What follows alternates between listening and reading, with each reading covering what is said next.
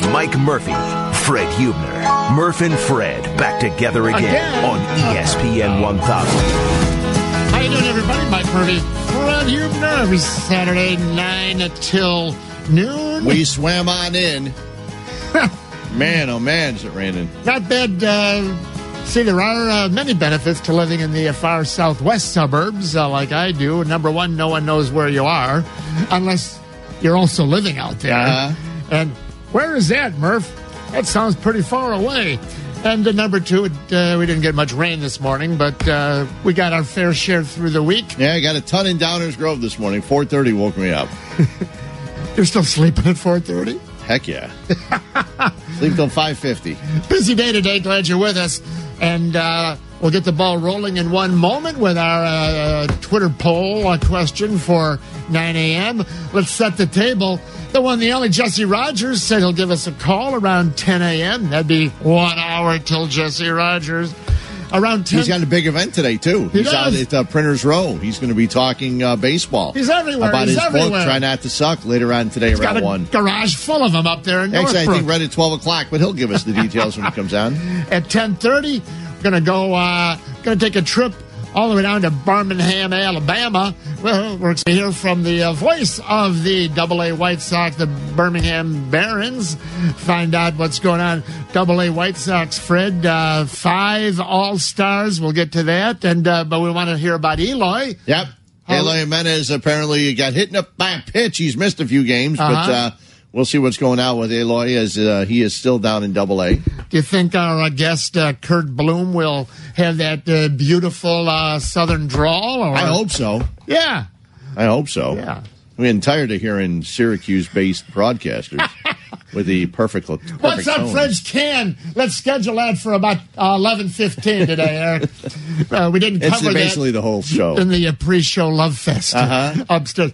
And 11 o'clock, Baseball Man said he'll give us a call. Ned Colletti, 25 years as a assistant GM and a general manager, longtime baseball man, but a Chicago guy. So we'll be busy. We'll shoehorn in. We're going to shoehorn in some Belmont steaks. Justified goes for the Triple Crown. Triple Crown? There you go. All right, is that it? Yeah. All right. Hope you didn't blink. You missed Eddie Olczyk's picks. He likes the 1 and the 4. He likes the 1 all 4 and the 1 4 all, and it costs you I don't know how much, but he likes the 1 and the 4. Box the river and wheel it. Mm-hmm. Whatever. But whatever he says, I would do it. Yeah, I did part of it. I like the 1 and the 4, but I like the 3. So who knows? Let's get the ball rolling. Hey, it's horse racing. 11. How about a little Twitter poll music?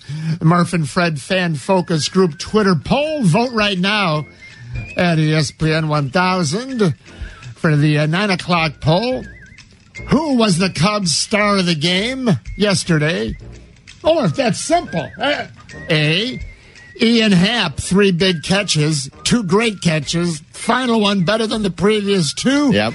To end the game, you could almost call that a walk-off, diving, running catch as he headed from left field towards the foul pole. Well, just think in the old days, he could have just kept going to the door in the corner into the locker room. Could have clicked his heels a couple times just to irritate Ronnie. Fred even more. Just like Ronnie.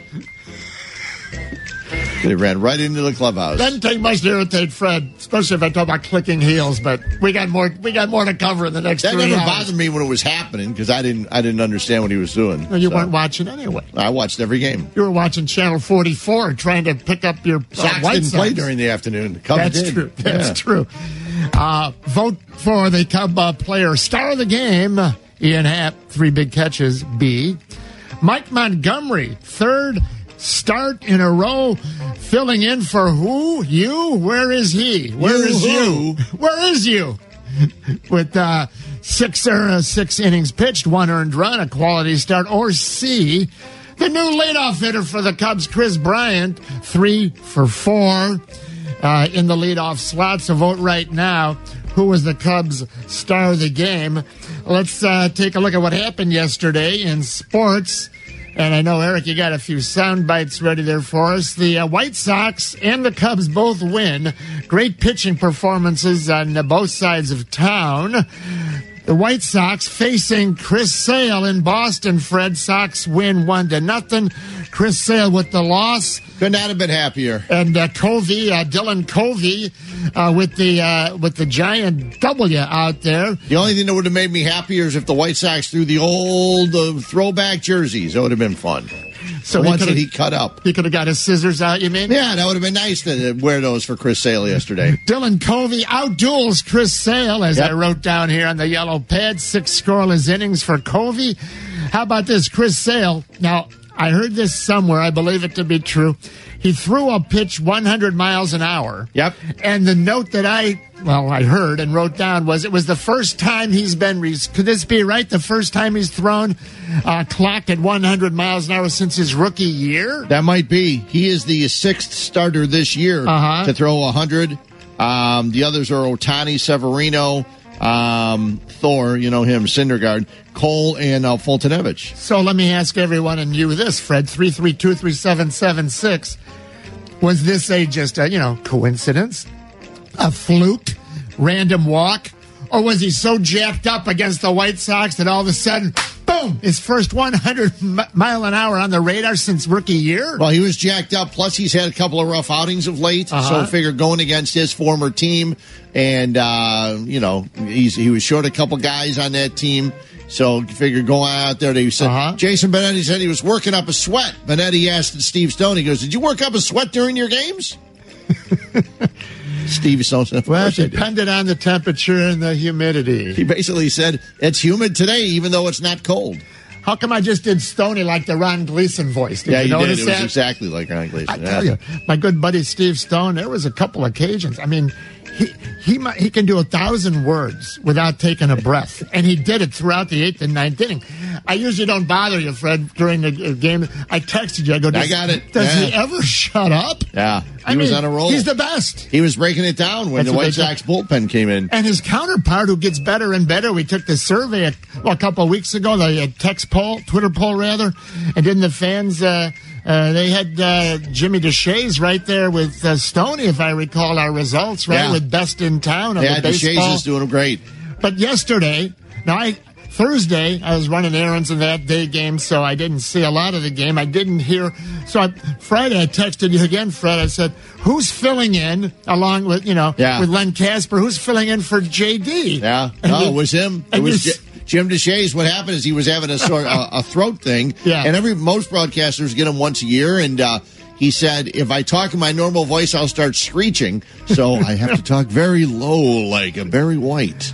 It was weird. He even threw the Barry White out there, which I've used numerous times too when I'm getting cold. He was even singing as we call the bumper into breaks. He sang several times. Yeah, he did. EO11. Do people know what a bumper? When I say that's like a bumper. People don't even... Eric Ostrowski, EO11. People don't even know what that means. Why we should tell everyone what a bumper is. Yeah, that's kind of radio jargon. Basically, the music coming into break or out of break. So bumping in is the music you hear coming out of the commercial break, and then a bump out is vice versa. Okay. All right, because we're going to talk about that later. That was what we call a tease. Okay, cool. Something in the... another thing. In the television, the TV call last night, NBA Game 4... As we all know, Golden State wrapped it up 108-85 over Cleveland. A tease, something that now we explained to you. It's a radio thing, it's a TV thing, and also a thing that a lot of women have. Very good at it. Let the record show. All right. I'll give you a tease of the tease. How's that? Okay. I Can't Get No Satisfaction. Rolling Stones, 1965. Sure. The actual title, I Can't Get No, is in parentheses. A parenthetical expression. So the real name's just Satisfaction. All right, let's do it now. No more teasing allowed.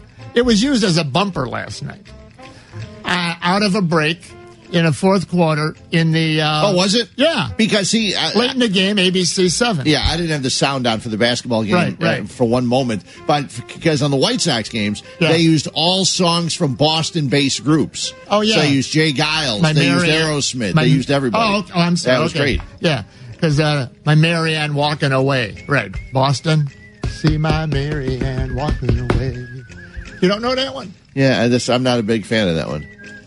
He had other ones. That's their best song, I thought. Oh, I don't like it. Walking Away, is that the title? I don't think so. We'll look it up. Go to work there. That's what we got on the computer. So. Yeah, but I didn't hear the what they did on TV. Yeah. So I was not listening to the NBA, and plus it was pointless to watch it after the middle of the third quarter. It was pointless to watch after Game 1 regulation. Didn't you feel it was just more than a feeling? More than a feeling. More than a feeling. Yeah. See? Yeah. Not walking away. My right. Marianne walking. More than a feeling. More than a feeling is a big thing. Yeah. You're too young for that song. You ever heard of it? I have. I like Boston, actually. I'm a big fan. Yeah. Not a big fan, but a fan. All right. So vote right now. Who was the Cubs' star of the game? Was it Ian Happ, 3 big catches? Mike Montgomery, 6 innings, quality start, 1 earned run. He's making it interesting here. We'll talk to Jesse. What happens when you come back?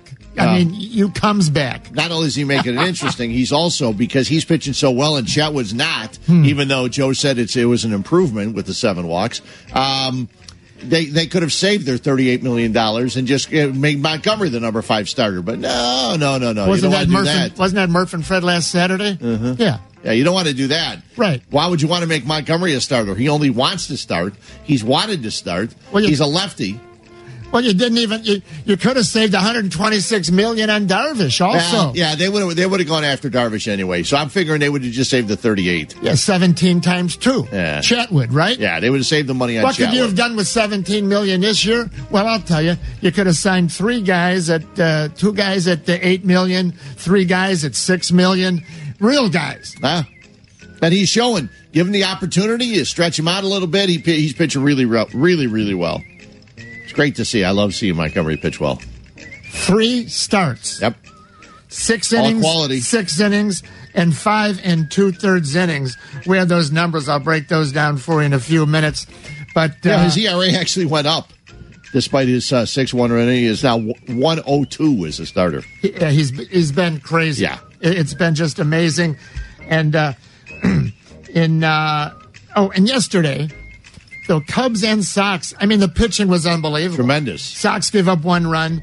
Cubs give up 1 run for the day. All right, I combined the 2 pitching lines, 18 innings. All right. 12 hits. 1 run. That was Montgomery. 3 walks, 14 strikeouts. A combined ERA in Chicago of 0.50. There you go. Yesterday. The Cubs in 3 hours. The White Sox a snappy 224 yesterday. Exactly right. Uh-huh. All right, here it is. Mike Montgomery in 3 starts. 17 2/3 innings. Let's just call it 18. It's a little easier to, okay? 6 and 5 2/3. 3 games, 17 2/3 innings. 11 hits for Montgomery in those 3 starts. 2 earnings, 2 earned runs, 2 walks, 10 strikeouts, a combo ERA of 1.02. That's right. Yeah. Yep. If he'd have got 1 more out, it would have been 1.00. Uh-huh. Now, how about Darvish? Darvish has, so Montgomery, 2-0 in those 3 starts, okay? They won all 3, but he didn't get the W. Farrell in that long game, when Farrell pitched another 5 innings, he sucked up a W. Right. So Montgomery in 3 games is 2-0 with an earned run average of 1. Darvish in his 8 starts, he doesn't even have 2 wins yet. He's 1-3. 40 innings pitched compared to Montgomery's 18. He's given up 36 hits compared to 11 in like twice as much. Runs allowed, 24 as opposed to 2. You get that? Yeah, 24 to 2. Earned run average 4.95, call it 5. So everyone, it's automatic. When Darvish comes back, he gets in the rotation. Well, I guess it is. You're paying the guy, for the next 6 years, right? $20 million? Yep. Chatwood, obviously someone's going to be odd man out unless they go to 6. Chatwood, well, they'll probably go to 6 for a little while. Chatwood's got 12 starts. The Cubs have actually won half of those starts. He's 3-4. The Cubs have won half of his starts so far this season. They won 6 of those 12 games. But he has 56 walks. Yeah. And as of yesterday, no one else in baseball had 40. No. Nobody had 40. Yeah. Which is amazing because the White Sox have Lucas Giolito. I've never seen anything like this. Sometimes Chatwood's pinpoint. Yeah. Then it's like 2-2, and he'll throw a pitch, like in Bull Durham, where he takes the head off the cardboard mascot over by the on-deck circle. Yeah. They say I didn't check this out, but I guess at Colorado, he always walked a little more than like the norm. Okay. But nothing like this. Well, at Colorado, you can actually even figure it out. His curveball's not curving, so, it's a little bit more difficult. But the fastball not fast. Yeah, but remember, he pitched better on the road last year. Now all of his games are away from Coors Field. See? Those stat guys can trick you. Just like when the Cubs got Jeff Blauser, because he was such a good hitter at Wrigley Field. Those propeller heads can trick you because they can't measure the heart. They forgot that that Jeff Blauser was hitting Cub pitching. Mm-hmm. One of the reasons he was hitting so good. All right, so let's break down the Cub game yesterday. White Sox. I'm sorry, Fred. Let's put a cap on that for right now. We'll revisit with White Sox AA play-by-play man. Find out how Eloy and the crew's doing down at AA around 10:30. Put a bow on it. So Dylan Covey goes 6 innings, outduels Chris Sale. 6 scoreless innings. Chris Sale with his first 100-mile-an-hour pitch since his rookie year, all jacked up. And the bullpen perfect for the White Sox, as we mentioned. 3 innings pitched, no hits, no walks, 4 strikeouts. Fry 1 inning, Nate Jones 1 inning, Soria 1 inning. He's had 2 or 3, 4 good outings in a row. You might be getting something from him at the trade deadline. And Nate Jones, after giving it up a couple, he's had some rough outings ago, he's actually had a couple of back-to-back good ones. Mm-hmm. Dylan Covey in 2017, he had 70 innings pitched for the White Sox. He gave up 20 home runs. This year, 28 1/3, so it's right around a little bit more than a third of what he pitched last year. No home runs given up.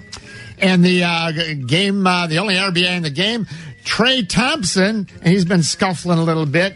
Good athlete, as we know, brothers in the NBA, great outfielder, but he's a fine basketball player. He's going to have to hit a little bit, but he hit yesterday. The infield sucked in. What's his bottom of the 6th? So he is able to give the W then to Covey, who is going to leave the game. Top of the 7th. Yeah. Right, but Covey was still a pitcher on record, is what I meant to say. Thank you. Yeah. Right. So Trey Thompson steps up, man on third. Infield sucked in, less than 2 out. Remember my old buddy Connie Mack always said it adds 100 points to the batter's average, but he hits a bullet. With the infield in, Chris Sale to Trace Thompson. And a line drive cracks the score column for the Sox. Thompson scores. Smith, it is 1-0. There you go. Highlights there. Good old Channel 9 WGN TV. Well, for Trace Thompson, if in fact the pulled-in infield adds 100 points to your batting average, that would mean he'd be hitting 231. So that's a wonderful Is he average. Down to 131? 131, yeah. He's not good.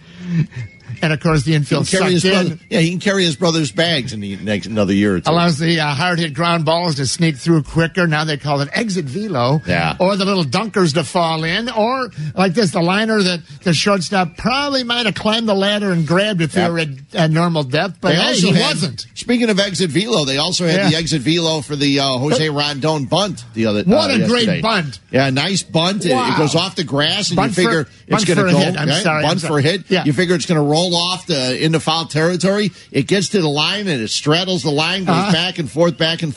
Exit velocity of 18.7. Right, and launch angle was not even calculated because they couldn't because it went down. Yes. But it was very nice bunt. That might have been the best bunt for a hit that you'll ever see in your life. Classic right-handed hitter, not the push bunt lefty to the other side.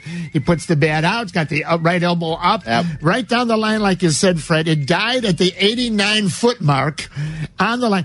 One time, they showed it in slow motion. Just one time. They showed it later in slow motion, an inning or two later, and there was one instant where, for a blink of an eye, it did roll off the foul line foul, but the next half a revolution it was right back on, so the third baseman never had time to swish it away into foul territory. The only thing he could have done is gotten on all 4 and watched it, and as soon as it did that, maybe he had his hand over the ball. As soon as it boom, boom. I remember Lenny Randall did that years ago and was...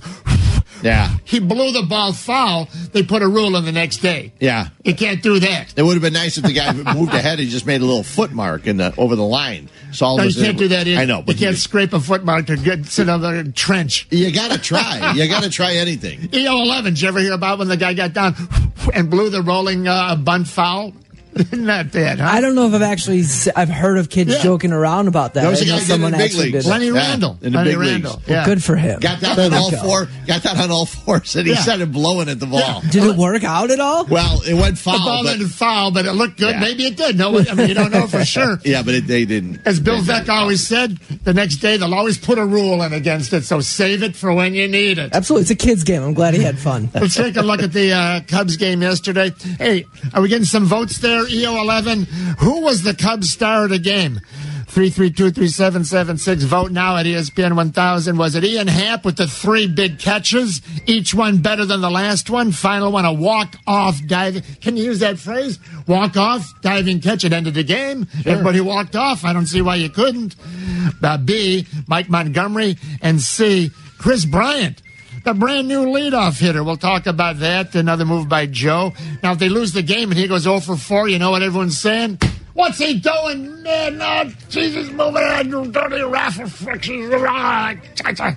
But it worked, and no one's upset today about that. I had no problem with him leading off. He's not hitting the ball long. Ew. He's getting on base. He's doing the one thing that Joe Madden has asked all of his players to do. Mm-hmm. There's 2 players on his team that are doing what he asks. One of them is Ben Zobrist. The other is Chris Bryant. And what he's asking them to do is move the baseball. Javi doesn't move the baseball. Happ doesn't move the baseball. Schwarber does sometimes. Rizzo, he's hitting real well right now. But they ask him to move the baseball. And that's what Bryant does. He hits the ball where it's pitched. People are not giving him the ball where he likes it, so he's hitting the ball where it's pitched, and he's getting on base. He went 3 for 4. He's up to 301 right now. Well, here's the thing. You're exactly right. Chris Bryant has not homered in 22 games, all right? So in this case, it makes sense.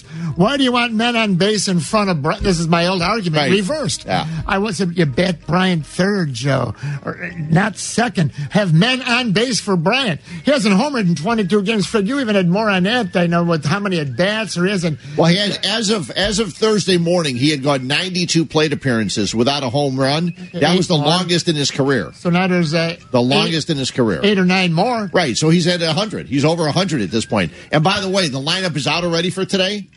Guys, okay. What do you think, Joe? What do you think Joe did? Well, Bryant's leading off again. Yes, he is. Oh, absolutely. Yeah. And he gave Hayward a day or 2 off after. Nope. Really? Jason's out there in right field. No. I was going to say. So he's definitely. Oh, yeah. I'm sorry. Yeah. So Hayward's definitely in there again today. He had a day off earlier. He can't keep playing Zobrist in the 3-hole. If you're a fan of Javi Baez, you don't have to go to the game. Javi's not playing. Javi's got to rest. They're sitting him down. Oh, well, Russell's back with the injured boo-boo on the finger. Yep. So Happ's playing, so Happ's at second today. No. Center. No Almora. Okay, you know what? I give up. Just give me the lineup. Bryant is leading off at third. Jason Hayward in right. Ben Zobrist at second, hitting third. Anthony Rizzo is at first. Wilson Contreras is catching. Then Kyle Schwarber hitting sixth and left. Happ in center field hitting seventh. Addison Russell hitting eighth at short. John Lester is your pitcher, weather permitting. Now I don't know if at 120. I don't know if Ian Happ can play center, but there's one thing he did yesterday, and that was he played left field. He had 3 catches. I won't say 3 great catches because the first catch was, it was for him. It was above average because he hasn't shown a lot, as we know, defensively in the outfield. He came in early in the game, made a diving, rolling catch to his right. Yep. In the old days, you would have run right through it. Yes, you would. You wouldn't have dove, but they all do now. That's fine. Whatever. I don't care. And then the second catch was going back towards the curve of the well, as they officially call it at Wrigley Field, with that really, really nice over-the-shoulder running against, away from the ball, over the shoulder. Doug Glanville had a little Jimmy Pearsall yesterday with a ball, doing some nice breakdowns on how difficult, running away from the ball backhand is. But that was nothing. Let's go now to it's going to turn out to be the final out of the game. It's a 3-1 score, and pitching now is Strop because Morrow had pitched the last 2 days in a row, as had Cishek. Cubs had a short bullpen. so you didn't want to get this thing creeping into extras, though you did have Farrell ready. Man on second, 2 out. So the tying run at the plate. If this ball goes for a double or triple into left field, it's 3-2. And with 2 out, you'd have the tying run on second or third base. At least on second. If he would have missed that ball, he would have been at least on second. As Harrison hit it. Yeah, he'd have probably been on third by the time Hap, got up and ran back all the way. The ball would have been rattling around, like you said, by the old clubhouse door. But maybe Ian Happ can make the third big play of the game. Yeah, we can make it happen. We can make it happen. Yeah, we can make it happen. We can make it happen. Fly ball well hit to left. And it is caught! He did it again! What a game for Ian Happ. The hat trick in left. Cubs win. Cubs win. 3-1 the final. Come on, get happy. The Happer. Yeah, the Hap trick. And a good call by Len Casper yesterday. On good old NBC Sports Chicago. A great day for Hap. So today Joe Mann says, you know what, kid? Get out there. Maybe you're a center fielder in your body and your mind and you didn't know it until now. But Hap also, the good news, 2 blistering line drives for outs, but he drove a ball to the warning track and a hard hit, not just a pop-up that went to the track in the second inning to center. And then he hit a blazing bullet to right field. He was 0 for 3 on the day, but 2 hard-hit balls, which is always a nice sign, and the 2 nice plays. Let's bring in Eric Ostrowski. Let's get the results from EO11. What the fans say? Who was the star of the game? Ian Happ. See, this is a tough one, Fred. I don't even know how I would vote.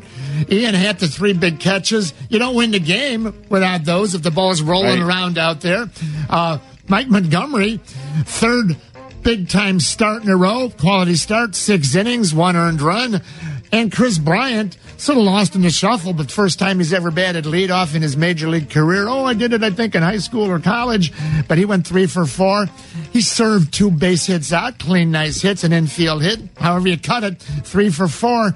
I'm going to say the fans voted B overwhelmingly. Fred, you want to vote on that? I'm going with Montgomery. All right, but I'll tell you, it's hard not to vote for Ian Happ. Eric?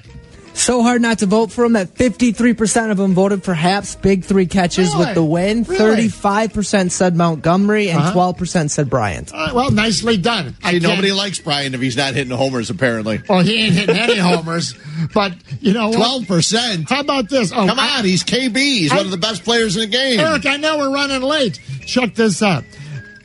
We'll ask Jesse in about a half hour. Chris Bryant's slugging percentage goes down each of the last 3 years.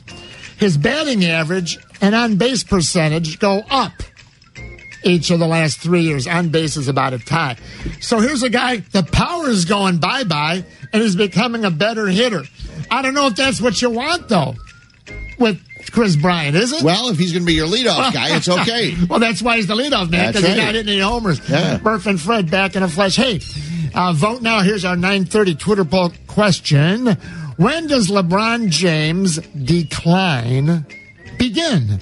When does the LBJ fall-off start? A, already has. B, next season. C, 2 years from now. D, who knows when the decline begins? Vote right now at ESPN 1000.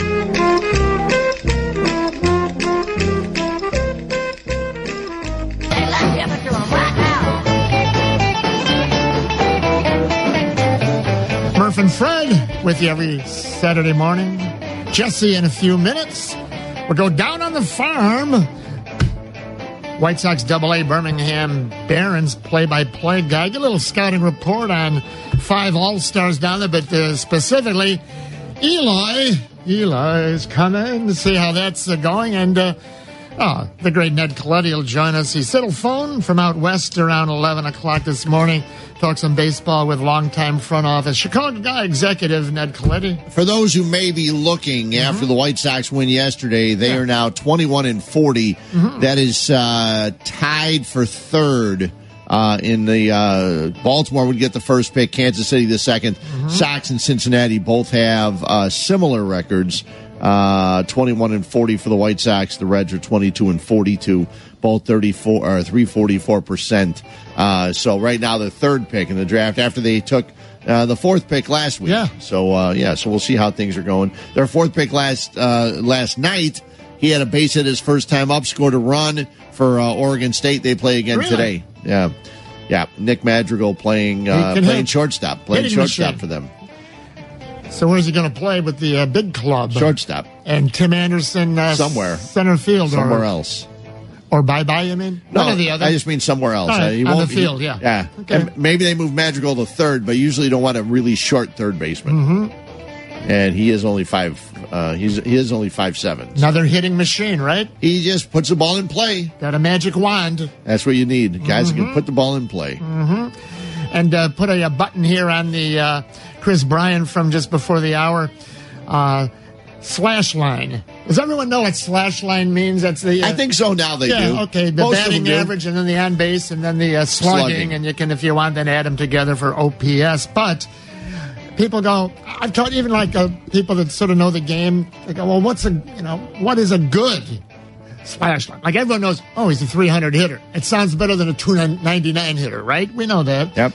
So I would just say it's keep it simple. Stupid, being me. Slash line, a good one is 300, 400, 500. That's just an easy way to look at it. If you're hitting 300, you got an on base of 400, and you're slugging 500, you're having a heck of a year. Okay. So Chris Bryant right now, with the power down, he's projected on my yellow pad to hit about 24 homers this year. You expect more out of him. 90 ribeyes. Still not bad, but you would expect over 100 usually. Yeah. So he's projecting to just 24 homers, as we said, hasn't homered in 22 games, 90 ribbies. But here's what's interesting. The 300, 400, 500 doing a nice job, slash line. Yep. He's 300, 400, 500. 301, 406, 514. Yep. So Joe said, and this time you can't argue, put him in the leadoff slot until he starts banging the ball again. Because there's not much banging going on right now, so maybe someone else can bang them in. They don't have many guys that have that 3, 4, and 500. There are never many. Yeah. That's excellent. Yeah, because right now, I'm looking at it, and Rizzo's below that. He's 2, 3, and 4. Mm-hmm. So yeah, interesting. But Chris Bryant just gets on base. He's a baseball player. He's a guy. He just goes out and plays the game. Hey, one more thing on the Cubs. Let's do the old. I found my what if bell after I lost it about 5 years ago.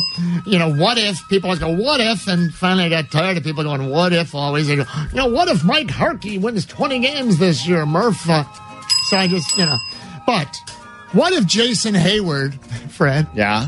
Eric, what if Jason Hayward, what if, being the key words, what if he's actually, back? Or better than, he's been for 2-3 years. He's got 5 multi-hit games, I think, in the last 10. What if? Yeah. No, he's 2 for 4 yesterday. Right.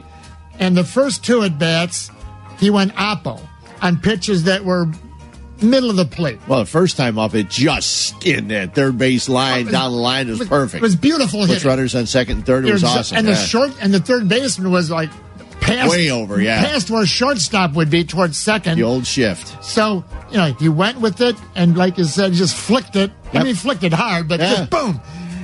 Now, his next at bat, he also lined a hit to the left, towards left field. I don't remember if it was Jimmy DeShays or who it was, but they intimated that he was slow on the fastball, and it just sort of went that way. Okay. He wasn't trying. I don't know. I thought he was trying to go that way. His head was almost looking towards third base when he hit it. Usually if you're trying to pull it and you're late, your head's still going to be towards, your pull side. Right. But whatever. Jim DeShays knows more than I. The point is, though, you can't dispute. He went oppo twice. Yep. And got 2 hits. Then what does he does? Then what does he does? What does he does? What the heck? What did you do?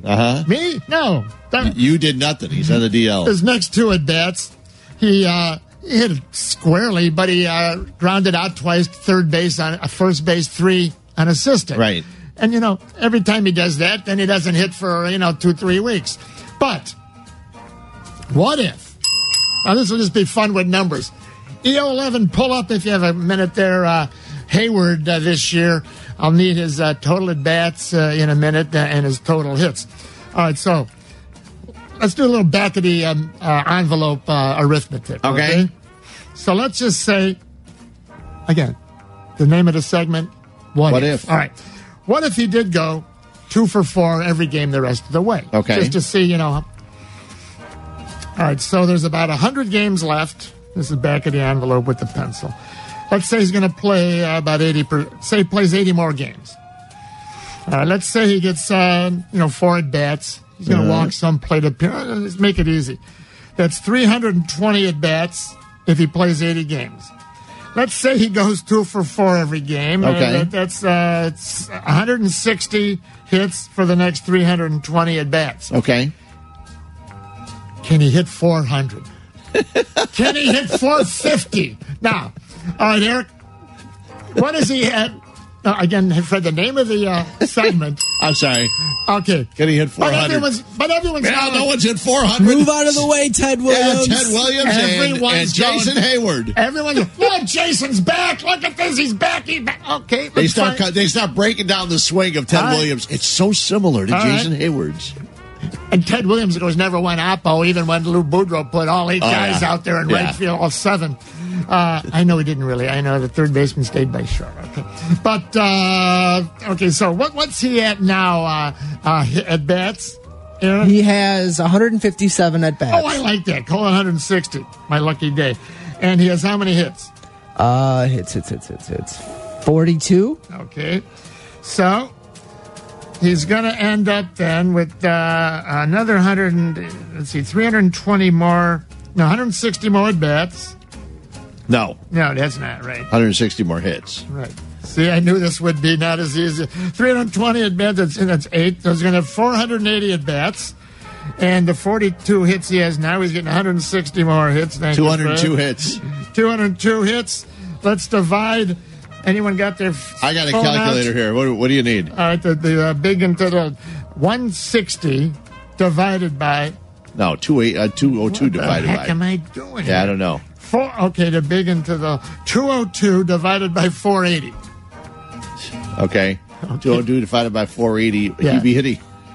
Stop. No, I'm just. Wait a minute. Against the. 421. I told you. There you go. He's on the pace to beat the splendid Splinter. There you go. He's on a pace. 421 is what he'd be hitting. Okay. All he's got to do is go oppo twice a game and then ground out to first twice a game. All he's got to do, 2 for 4 the rest of the season. The great Ted Williams can step aside.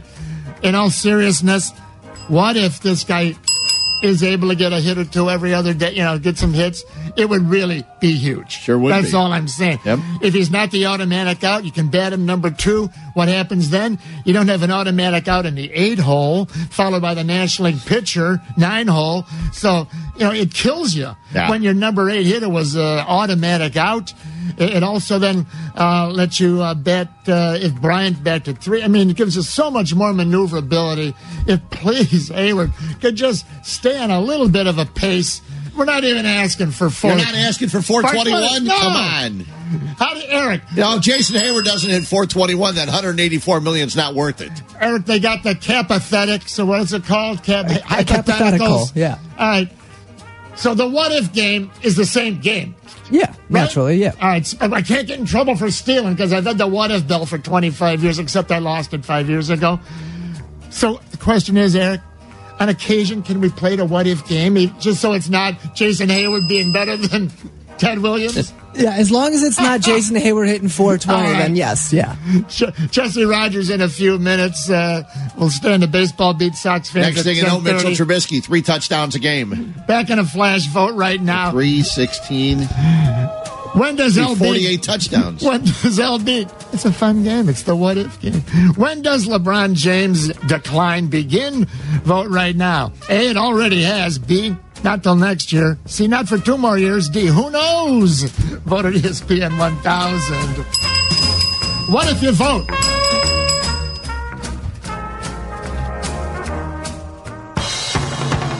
It's us.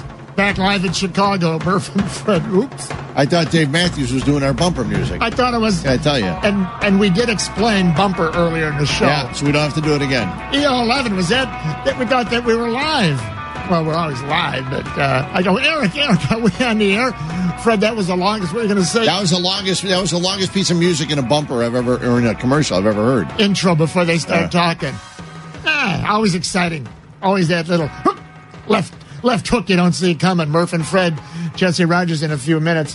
While we're on that topic, so bumper music is what we call when we, like right now, what we're hearing. Right. Right? Wipe Out by the Safaris is a bumper music bringing us back. So, NBA game last night, watching it, and everything worked out great. Cubs had a day game at 1, Sox came on at 6. Right. The game started NBA, 8 p.m. or whatever on the good old ABC 7 here. Yep. So, and the White Sox are over by 8:35. So everything worked out great. Right. You know, because I just have one TV. I know, Fred, you got the little ones, 3 of them there. Yep. But so around the middle or late third quarter, they're going into a break out of the basketball game. Yep. And they played the bumper of Satisfaction. The Rolling Stones. I can't. Right. And I'm thinking, well, you know what? They have big production meetings, right? I mean, oh, sure they do. I mean, you got 20, 30 production staff, and you got the cameramen and everything, and the people updating the stats. I mean, you probably got 50 people there. I'm just guessing. Wouldn't you think, ABC? Oh, yeah, easily. Easily. Yeah. Probably 100. And, I'm sure it's not just like willy-nilly. Quick, grab a bumper. We're going into break. Hey, Joe, get a bumper. So they planned all that out. Yep. And I just found it interesting that they would go into a break out of the game in the third quarter with Satisfaction. And then I was thinking, well, Satisfaction, Fred, was written and done by the Stones in 1965. Okay. Now, what's the demo? The young people, the millennium. So it just, why would they obviously picked that song. Again, it didn't just last second, throw on something, oh my God, we're going in a break. Eric, you follow, the network stuff. Fred, you do too, more than I.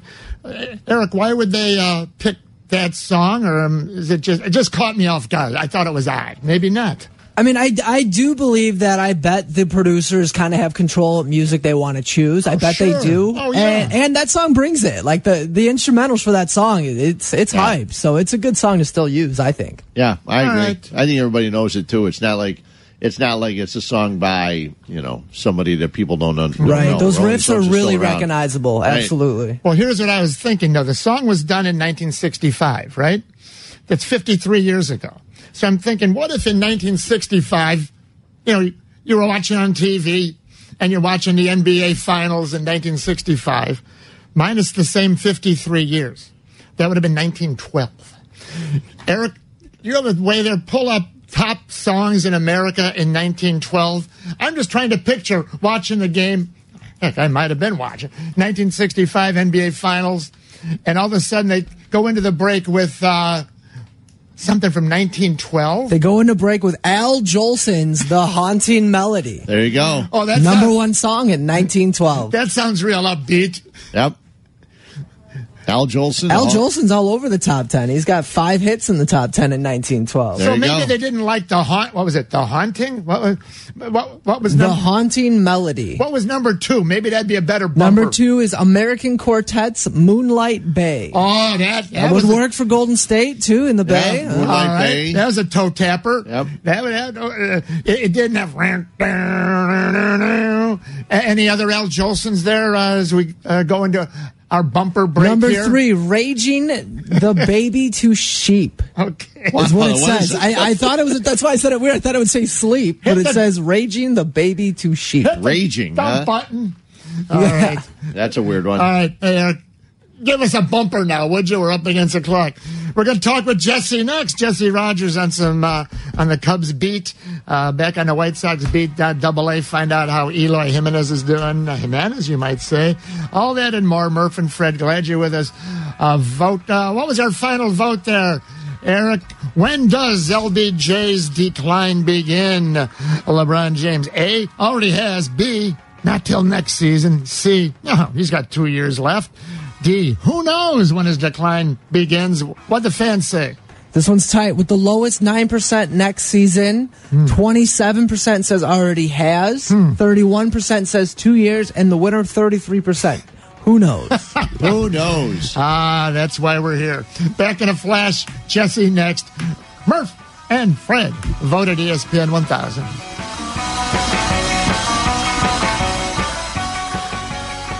One, two, tres, cuatro. Fly ball well hit to left. And it is caught! He did it again! What a game for Ian Happ. The hat trick in left. Cubs win. Wow. Cubs win. 3-1 the final. Great call, Len Casper. And the deep throat, Jim DeShays. Hope his voice is getting better. And good old Channel 9 WGN TV. 1 minute away from Jesse Rogers. It's Murph and Fred. A busy day. Here's our 10 o'clock Murph and Fred fan focus group Twitter poll. If you'd like to vote right now. Which will go down? Which of these three will go down in history as the worst exchange? All right, the worst exchange. A, the Arrieta for Darvish exchange. Okay. B, Lou Brock for Ernie Broglio exchange. Okay. Eloy Jimenez for Jose Quintana exchange, which many years from now will go down in history as the worst exchange. Can't say trade because one wasn't really a trade, but it was an exchange. The Arrieta Darvish move, Lou Brock Ernie Broglio move. I told John Holland not to do that. And Eloy for Quintana. Vote now. Which will go down as the worst of those three? Vote now at ESPN 1000.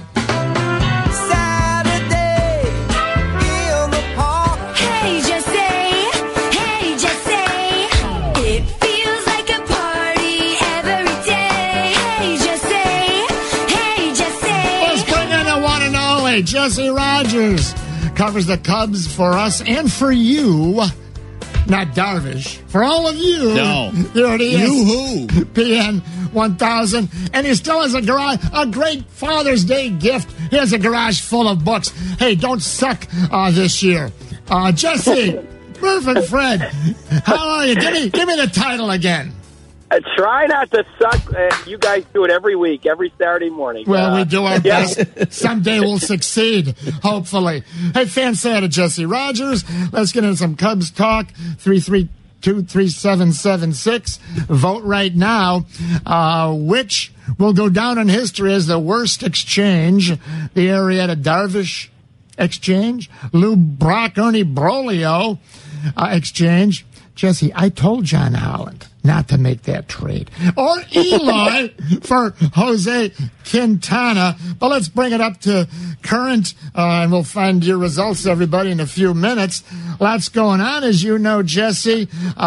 We opened up the Twitter poll here. Who was the star of the game yesterday? A, Ian Happ with 3 big catches and the walk-off diving catch, as Fred said, near the old Cubs locker room. Well, he could have ran right into the locker room and gotten out of off the field right away. B, Mike Montgomery, starting pitcher, 3rd real nice start in a row. 2nd quality start out of the first 3 with 1 earned run. He's been fabulous in for Darvish. Or C, the brand new leadoff man. I don't think I've ever batted leadoff since college or high school or Little League, but it's Chris Bryant. He went 3 for 4 in the leadoff slot. Jesse, I know you listen all the time, but you're busy today. You want to just take a guess? Did the fans vote star of the game Happer, Montgomery, or Bryant? Well, I'll tell you what the fans voted, but then I'll give you my vote. I say the fans voted Ian Happ. Yes. Yeah. That's just because it's obvious. That's the highlight reel last night. If you watch the highlights and everything, it's diving catches.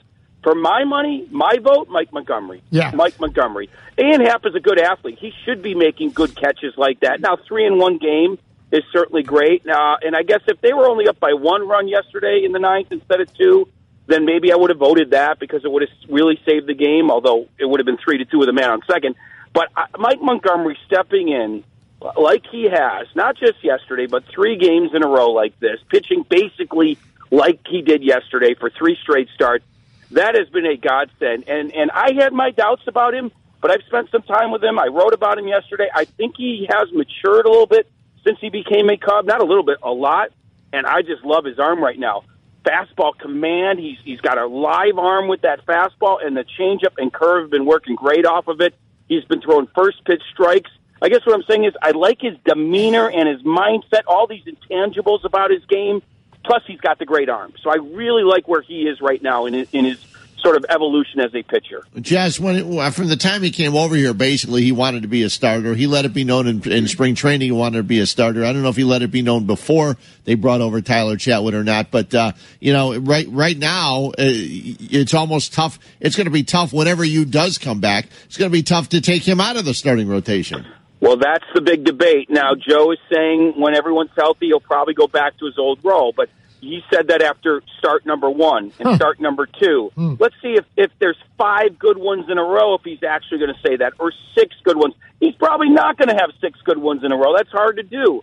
So we'll see. They need to address that question when they have to address it. You don't have to address it now. If Chatwood keeps it up, right, and Darvish comes back, and Montgomery keeps it up, so to speak, there's no way you can pull him out. You're trying to win a division here. Starting pitching is so important. So I don't believe he's going back if all things are equal, meaning everyone's going as they are right now. Yeah, 95 pitches yesterday, 3rd nice start in a row. 3 games, fellas.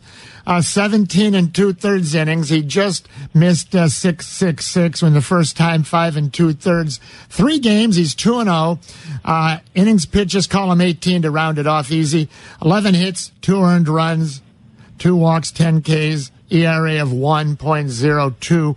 I know people don't like a lot of numbers, so we're not going to do that. But Darvish has 8 starts, not 3. 40 innings pitched, not 18. 36 hits compared to 11. 24 earned runs. I hope I got this right. It almost seems like a misprint versus 2 earned runs and an ERA of 5.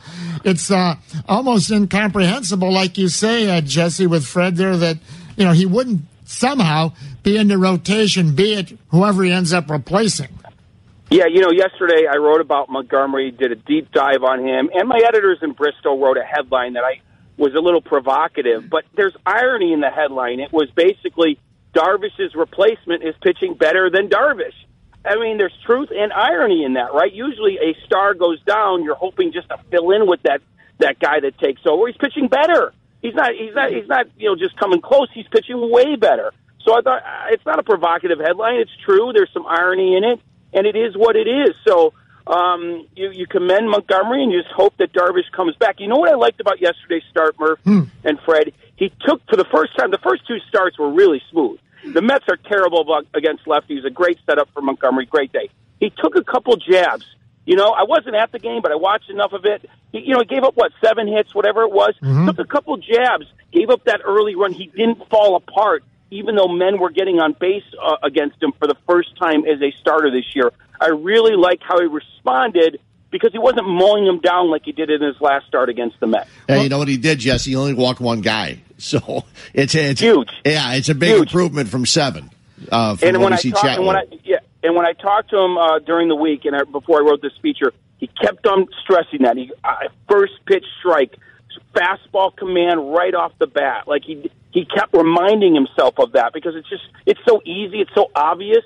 But of course, it's not easy, right? It's much harder to do than it's easier to say than to do. And he just keeps it up. I think every inning he goes out there, he's telling himself first pitch strike, get ahead. And the numbers when he's ahead as a starter so far, off the charts, which it should be. Well, I have him with the 3 starts, 17 2/3, call it 18 innings, total of 2 walks. So, look at what we see with Chatwood and Darvish, who you never know what you're going to get. But let's not forget Ian Happ with the 3 nice plays, 2 of them, you could call spectacular plays, and the final one to end the game. And that bailed out bailed out Montgomery, let's see, 2 times, and the third and then one, Strope. And Stroper, yeah. because the bullpen, boy, they needed that, because Morrow had been 2 games in a row, Cishek had been 2 games in a row, Dunsing 2 games in a row. You never want to use a guy, not even just 2 days in a row if you don't have to, but never 3 if you can help it. But Happ out in left field, he hasn't shown instinct in center field. And again, he hasn't played there in grade school, high school, college, center field, minor leagues, never, not making an excuse, but he's never been out there. He probably hasn't played much left, but I think he had a lot more left maybe over the years. Point is, what a game by Happ, and he's in center field today. Give Elmore, I guess, a day off. But Happ saved the game, but I'm with you. I voted for Fred Montgomery. Yeah. But, boy, it's hard to discount what the Happ man did yesterday, Jesse. No, like I said, great athlete. They really are backing him. You know that. You've heard Joe talk about it. It's not just Joe. It's Theo and Jed and everybody. Jason McLeod. I mean, he's a first-round high draft pick switch hitter with pop that is fast as heck. One critical thing about the Cubs, Murph, and I think you'd agree with this, is when they have these guys in the minors, it seems like they have them in that second or shortstop position, and they don't necessarily have them expand in the minors the way they do with Joe Madden in the majors. When Baez came up, it was pretty obvious he wasn't going to play short. Addison Russell was there. They didn't move him over to second until late. Same thing with Russell. When Starlin Castro was there, they didn't move him over to second until late. I feel like they could have moved Ian Happ around a little bit more in the minors. Give them some reps out there, so just in case you have Joe Madden, the guy that moves people around more than anybody. So now a couple of these guys have to learn a new position at the major league level. So the only problem is Happ actually looked decent last year in center. Yeah. And I feel like he regressed a little bit early this year. I actually think he's been better in the last couple of weeks, even in center. But anyway, he should be better. He's a good athlete, and maybe he's making some strides after yesterday. Hey, Jess, after that Philadelphia series, did Joe Madden pull you aside as you were going over, the sales for Try Not to Suck and ask you about moving Bryant to the leadoff spot, or was it news to you? No, it was news to me. Now, I had talked to him about 3 weeks ago. I pulled him aside during the whole too many lineups thing, and nobody was taking the leadoff spot by storm. Unsophisticated. You're unsophisticated. Yeah. Well, I said to him, forgetting different lineups, what do you think about, Brian as a table setter? And he said he hadn't thought about it much, but he wouldn't rule it out. And I've definitely talked to Chris about it over the years, and he brought up what he said yesterday after the game, that he had done it in college, mainly because he wasn't getting pitched to anywhere else in the order, but he figured at number 1, you get pitched to a little bit. So he didn't mind it. He had at least some recall of doing it. So it didn't completely shock me, but 3 weeks ago, Joe wasn't really thinking about it. Let's hold that thought on Chris Bryant. Fred, good point. Jesse, good news for you. Sales staff is not here. I can't bill you 30 seconds, therefore you get the freebie. Where can we buy the great book, and where are you at today, my friend? Well, thank you, Murph. Well, actually, right now, today, as we speak, I'm at Continental Toyota. Come on out for some great deals. And then I'm headed to Litfest, Printers Row Litfest. Cool. Murph, I'm sure you've been down there. Yeah, it's a annual book festival. And I'm going to be part of a Chicago Tribune authors panel on baseball. Why they're having me, I don't know. But from 12 to 1 at Litfest on Printers Row with 3 other authors, we're going to be talking baseball and selling my book down there, Try Not to Suck, which you can buy at Amazon or at the local bookstore at Litfest today, or email me, jrogersbook@gmail.com for a signed copy. 1 week to go before Father's Day. Or just honk the horn at Jesse's garage in Northbrook, and he'll sell you a couple right there at the car. Let's go back to Bryant, as Fred brought up. They move him to the leadoff slot, and it makes sense. Now, I've always wanted, Bryant 3, Rizzo 4, men on base for the sluggers. He's not a slugger right now. Here's what's interesting, Jesse. His slugging percentage, Bryant, has regressed, not dramatically, but, it's regressed significantly, though, each of the last 3 years. 554 slugging 2 years ago, 537 last year, 514 now. He's sitting on 8 home runs, which projects out to about 24, give or take. However, his on-base and his batting average have basically gone up each of the last 3 years. So right now, for whatever reason, He's not slugging. So Joe made the right move. Let's get him on base because he's not driving. He's not hitting 3-run homers, 2-run homers. So everything there makes sense. Where's the power gone? Or is that just one of those, random walk 22 games without a home run quirks? No, I've studied this a lot. I did an interview with him a while ago. I wrote about him.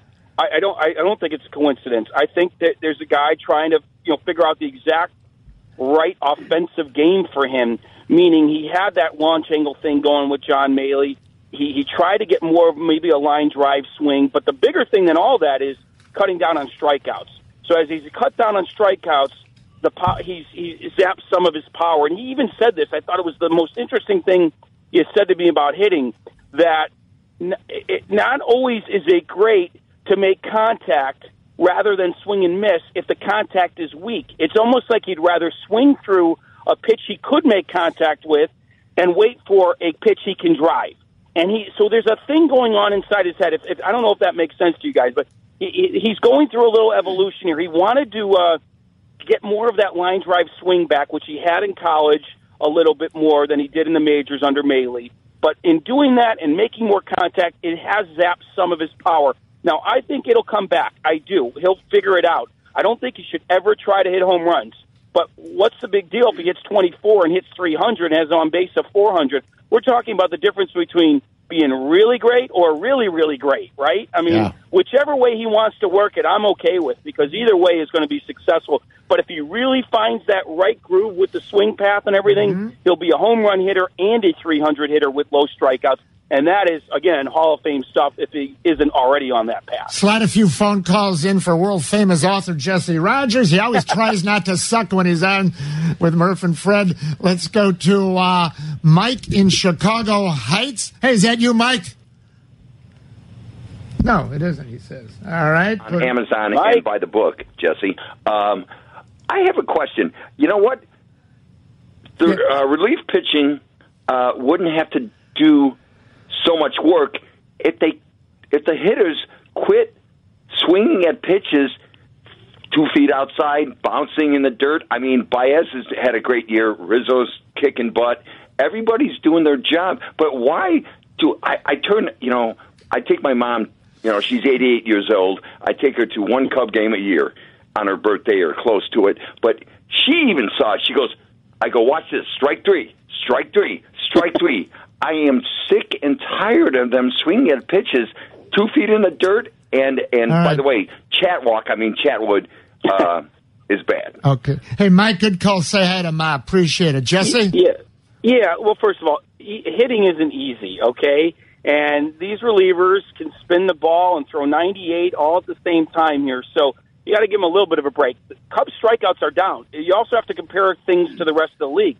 They are way down. Last time I looked, they were like 12th or 13th. Now, maybe they moved up. That was like a few days ago. But whatever, they're in the lower third when they used to be in the upper third. So let's give them a little break. They also have one player in particular that makes everybody look worse, and that is Baez. And I'm not even being critical of him because it's amazing he's hitting like 270 with what he swings at. So Baez is a little separate. You can't tell me Rizzo and Bryant are expanding their zone that much. Everyone's going to swing at a bad pitch every so often. Obviously, Ian Happ's another guy that does. Here's the other thing, Murph, that we don't talk about enough. Even the first-round picks, they're spending less time in the minors. And if you're a AAA or AA for a little bit length of time, you might see more spin and more velocity and all that stuff and get used to it. A lot of these guys are learning what to swing and what not to at the major league level. So that's kind of my view. But I'd also say look at them compared to the rest of the league. They're not that bad. Jess, I'm looking right now. They're 22nd in the league in strikeouts. In all majors, right? Yeah, 22nd in the league in strikeouts. Yeah, in the most or in the fewest. So they're near the bottom of strikeouts. Near the bottom, right? Yes, okay, I'm sorry. Yeah. Near the bottom, Lower 22nd. third. I mean, I would take that for this team, considering what we all think of them or what they've been, which is a home run, walk, strikeout type of team. They have rounded out their game a little bit. Strikeouts have come down. Oppo hits have gone up. Home runs are still there. Maybe home runs aren't at the top of the league, but you have to admit there has been a good little transformation going on. It's not quite complete yet. A couple more of your fans are holding, but here real quick. Jesse, you've been playing the ponies. You're a guy that knows odds. Darvish, his next start, home or on the road. Now, you would think it'd be just 2-1, flip the coin, heads or tails. I mean, you would think when he's ready, plug him in. So it should be, the odds are 2-1. Let's say it this way. Yu Darvish's next start will be at home. The odds should be 2-1, right? Well, they should be, I don't know, shouldn't they be even odds? Well, or no? Right, even odds.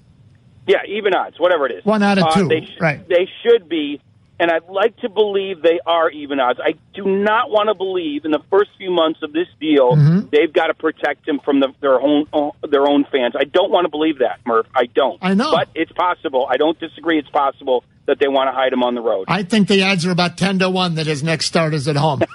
No, I'm serious. Let's go to I know. Henry down in Daytona Beach. Still looking for my car keys I lost there back in college. Hello, Henry. Hey, how you guys doing today? Good. Jump in with Jesse Rogers. Go. Jesse, I was wondering, I know you think the Cubs need more pitching. I was wondering if Drew Smyly, when he comes back from injury, if he could be able to not only contribute, but be a good contributor, or is he going to be like Corey Crawford, get hurt, get depressed, and not want to play the rest of the season? Good call. Thanks, Henry. And just to update everybody, Drew Smyly, a veteran left-handed starting pitcher in the American League, signed, I think it was a nice move by Theo in the offseason, fellas, right? $10 million for this year and next year. He's coming off of TJ surgery, Tommy John. $3 million this year, $7 million next year. Doesn't matter how you cut it up. $10 million over 2. He gets a big possible bonus of 7 more Mildo if he hits certain numbers next year. He had his first or second BP throw the other day, Jesse. He's going to have 1 more BP. Then he's going to have 3 or 4 sim games, I understand. Then some rehab starts in the low minors or down in Arizona. I know they're counting on him for next year, but that'd really be something if he came out of nowhere like this August or August 15th, right? Absolutely. I think it'd be icing on the cake, gravy, whatever you want to call it. I don't think they're counting on him, but are hopeful that he can contribute in some way. I don't know if that's a starter or in the bullpen this year. Then you move it forward next year and you see exactly what you got. You can never have enough starters. So, I never liked paying a guy to rehab, but then I remember the Ryan Dempster deal, and that worked out pretty good. They paid him to rehab, and he came in and he was a Cub for a long time and contributed. So, yes, anything you get out of him this year would be gravy. I don't think they're counting on it, but if it happens, it's a nice little bonus for the second half. I'm glad you got it right, because I don't want gravy on my cake. Icing, gravy, whatever it is. I like to put icing on my potatoes and meat. I want to apologize. I'm looking at the screen caller board here, fellas. Lansing Chris. I'm sorry, he wanted to talk about Drew Smyly into the rotation. Sorry, Chris. I'll get you next time. Final caller here, Don in Burr Ridge. Hey, Don. Hey, guys. Love the show. Thanks, Don. Always love talking baseball and the Cubs. Good. Hey, with Montgomery pitching his last 3 starts, pitching extremely well, and Chatwood has been poor at best. What do you think the Cubs are going to do when Darvish comes off? Well, I'm pretty sure that they're going to probably put Montgomery back in the bullpen, but I don't think that's the right move. Second of all, the guy who was complaining about the Cubs swinging into the out of the zone strikes, I think the Cubs are second or even first in on-base percentage in baseball. They got a pretty good offense.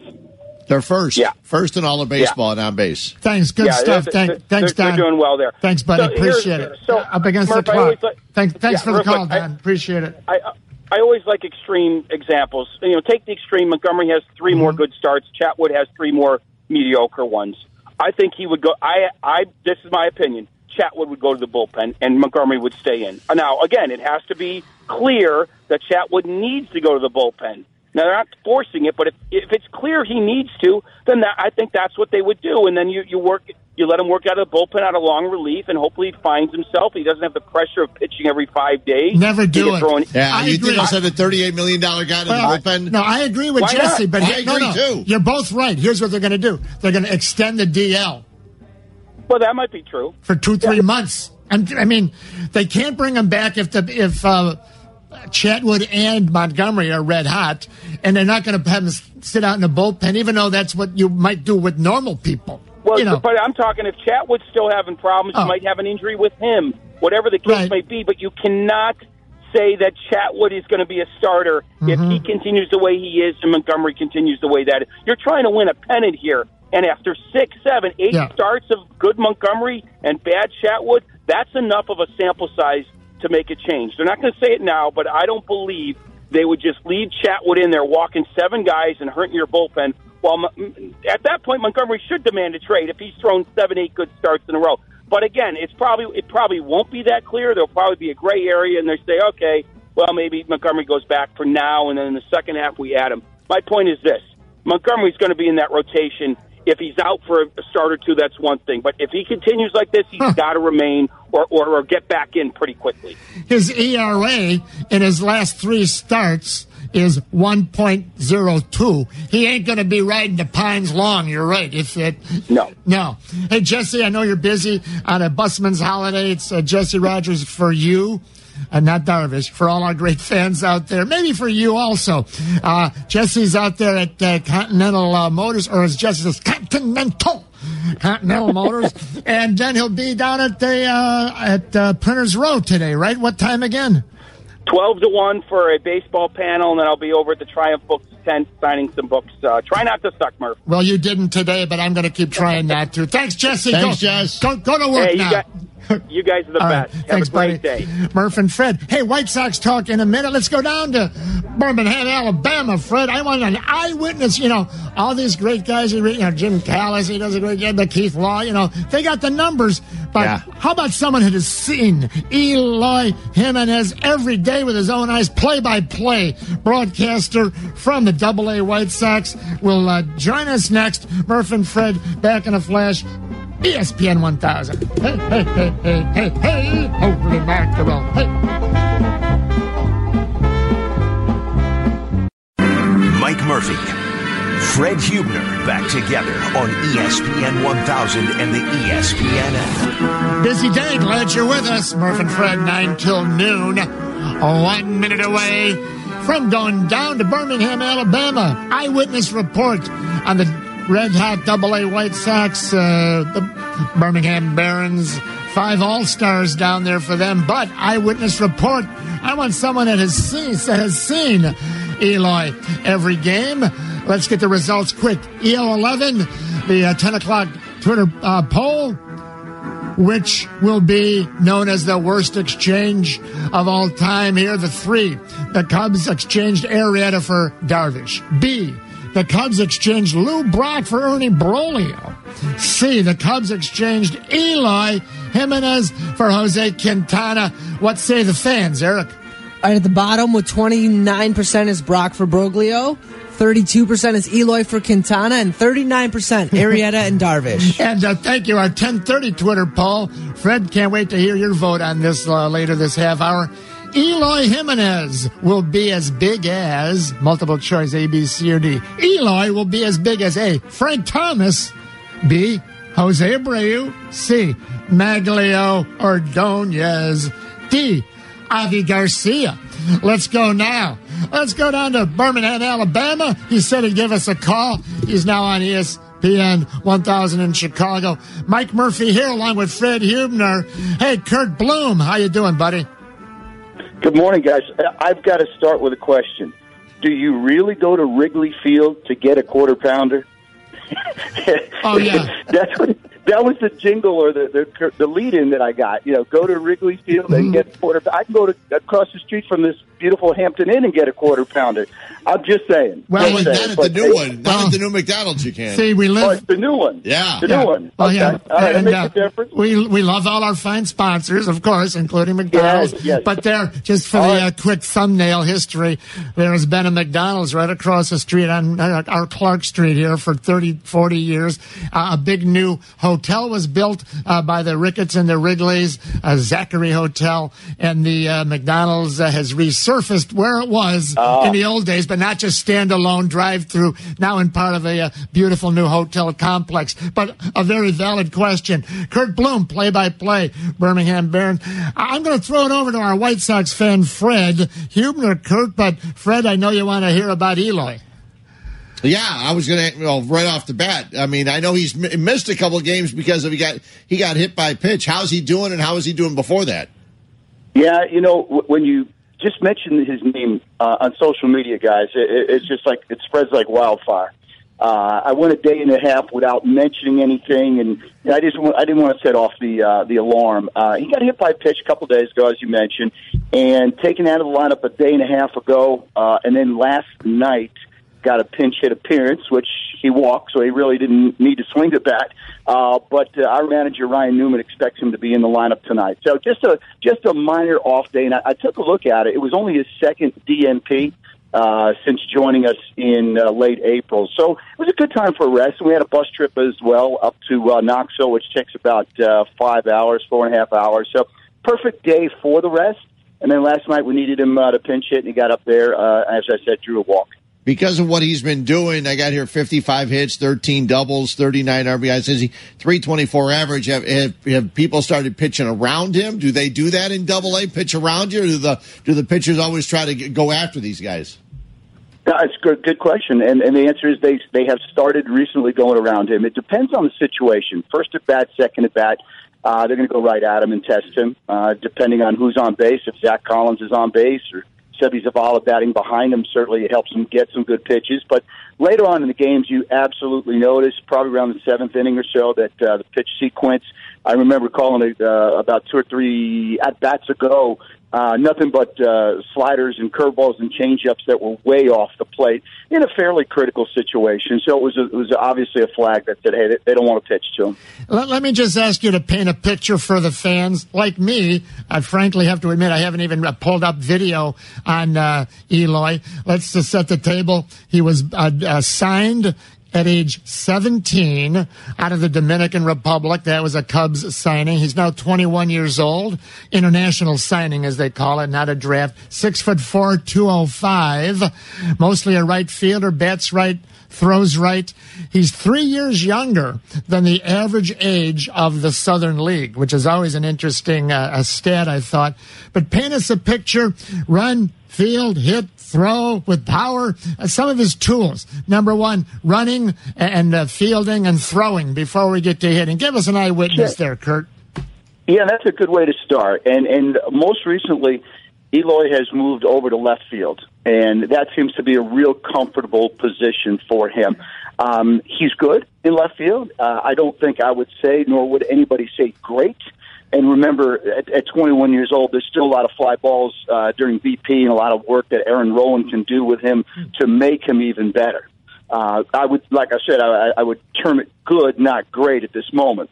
Now, the one category that's missing right now, you hear that phrase, 5-tool star, over and over and over and over. He's got all 5 tools.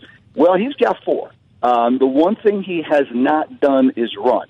That doesn't mean he can't. And I was noticing, again, the other day, he goes from first to third, fine, but he has not attempted a stolen base.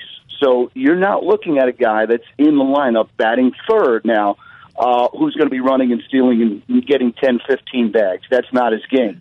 And we've got a lineup, even in Double-A, that allows us to go station to station. We don't bunt.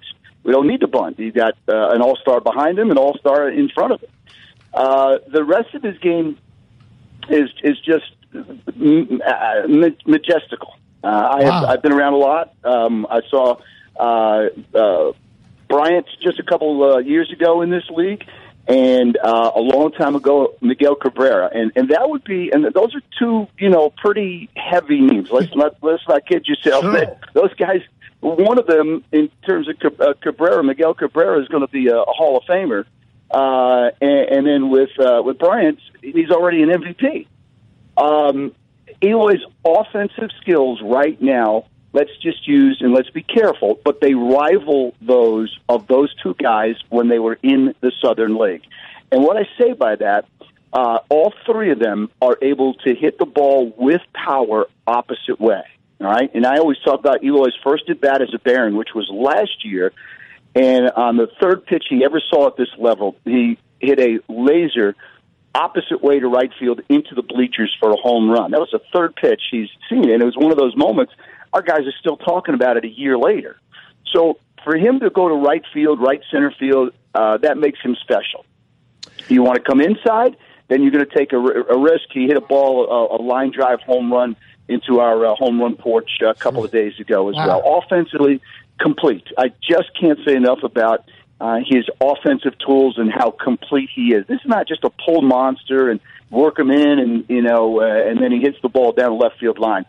When he's really, really untouchable is when he's hitting these low-line drives, smoked out to right center field and out to center field. And he's done that a lot. And we could sit here for days and hours and months about the numbers and the stats and all that. I just want to give you one that was really historical and one that really showed what a man he is. He had a streak about a week and a half, 2 weeks ago. He had 9 consecutive multi-hit games. Just think about that. Not just getting a hit and a hitting streak, but 9 where it was 2 or more in a row, which tied a Southern League record. But during that stretch, guys, everything he hit was a rocket off his bat. There's no bloops. There was no broken bats. It was just all just man against machine, and he dominated. Wow. And you got to pinch yourself and go, wait a minute, this cat's he's 21 years old, and he's still learning our culture. Yeah. Now, he's been here since 2013. That's when the Cubs signed him. But still, it's a huge task to ask at that time, a 17, 18, 19-year-old guy. Then, as you mentioned, come to the Southern League at 21, and with the travel that we have, the heat that we have, order your own meals and, Americanize yourself. Sure. And he's done it all. It's been a pleasure. Wow. Great stuff. Visiting with Curt Bloom. Couple more minutes. Quick play-by-play guy. Birmingham Barons, White Sox AA. Great report there on Eloy. We're going to go rapid fire now. Curt, Fred Huebner. We got 2-3 minutes on our clock here. You know how that goes. Fred? Well, I just want to know, there's 5 guys named to the All-Star team. How does a team get 2 catchers on one All-Star team? Well, because they alternate. Okay. Wow. Zach and Sebi, they each play 2-2-2-2, and they alternate, and their offensive numbers absolutely dictate they have to be in the game, no doubt. Because I'm looking here. I know Collins started the season off slowly, but after that, he's actually found some patience at the plate, too. And patience at the plate, which is great. Leads the minor leagues in walks. All of the minor leagues, not just AA. Correct. Not just Southern League. He leads the entire minor leagues in walks. No one in the minor leagues has walked as many times as Zach Collins. Wow. Now, when you look at these 2 guys, Collins was obviously the high draft pick, but Zavala seems like he's the better, quote, defensive catcher. Would that be correct? I think so. I think at this point, and Sebi really is engaged, which would be the word that I use when you're talking about a catcher. And he's already a little bit more polished at that position. That would be a better and safer way of putting it. But I will tell you this. I know you're against the clock, but I got to mention the last few times around the rotation, our pitchers have come up and done a postgame with me, and they all have talked. Every one of them have talked about the improvement that Zach has made behind home plate. That includes calling games and throwing guys out, but handling the staff. I think that was Sebi's strength from the beginning, and Zach's doing a good job progressing and learning how to handle the staff. And quickly, when you think about all-star teams, you think about starting pitching, but I see that this guy, Ian Hamilton, he's a reliever, but he was good enough out of the bullpen to go to the all-star game. Wow.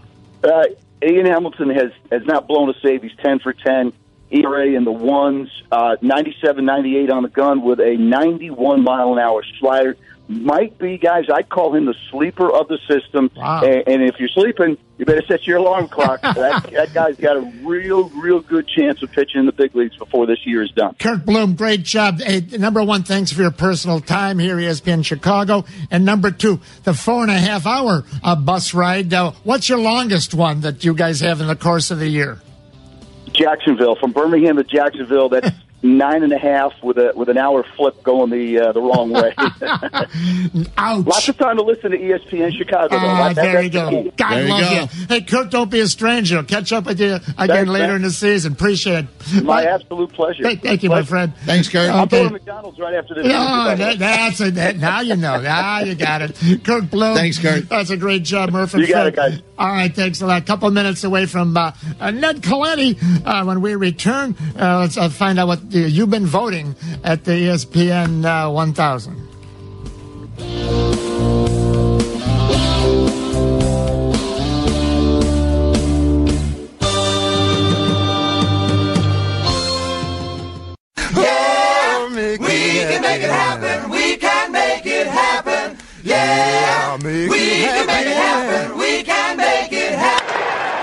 Fly ball well hit to left. And it is caught! He did it again!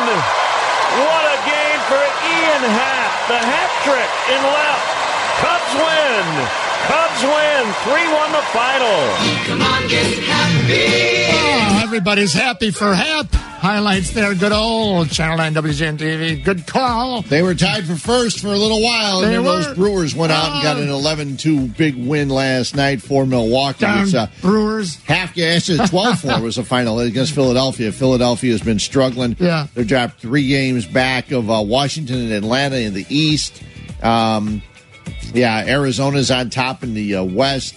And that damn Yankee and Red Sox. You know what? The Yankees and Red Sox, it's got to be the managers. Aaron Boone and Alex Cora. Just without those guys, they wouldn't be there. Cubs stars of the game, as we've covered since 9 a.m. Well, you got to say, Mike Montgomery, what a job. Third. It was great. Good start in a row. And you know what? I've been begging for Montgomery to get starts all season long. I know. You wanted to start. Well, you wanted to throw him out there. Doing it. You know what? Anytime a guy wants to do something, he's going to throw better than if he doesn't want to. Second star of the game. Oh, my God. Ian Happ with each catch better than the one before. 3 nice catches, 2 bordering on circus.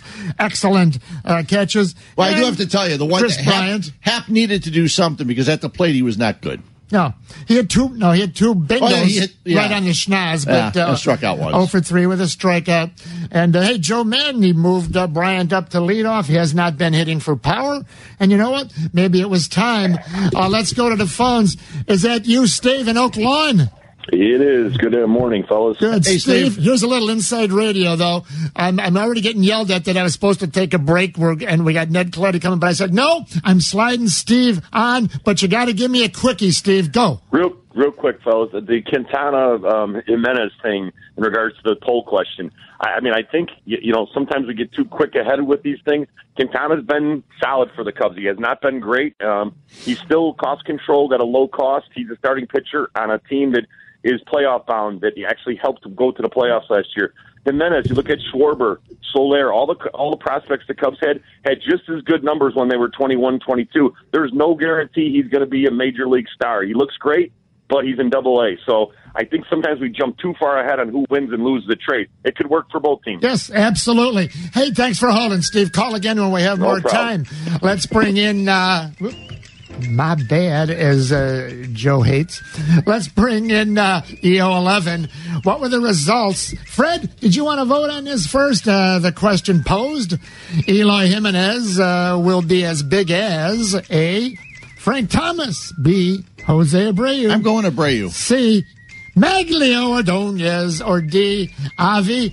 That's not bad company, Javi. No. Jose Abreu, is it? It's great company. Yeah, I'm going with Abreu. What did fans say, Eric? At the bottom was 14% with Javi, 19% says Jose Abreu, 29% says Frank Thomas, and 38% says Maglio. Oh, those are the Cub fans voting. Maglio was not. I mean, Maglio was really good for a while there. Oh, yeah. So, yeah. But I think right now, especially after hearing our report there from Double-A White Sox, Jose Abreu certainly looks like that's the path that you might want to pencil in and anticipate. Time will tell. Hey, we got to step away.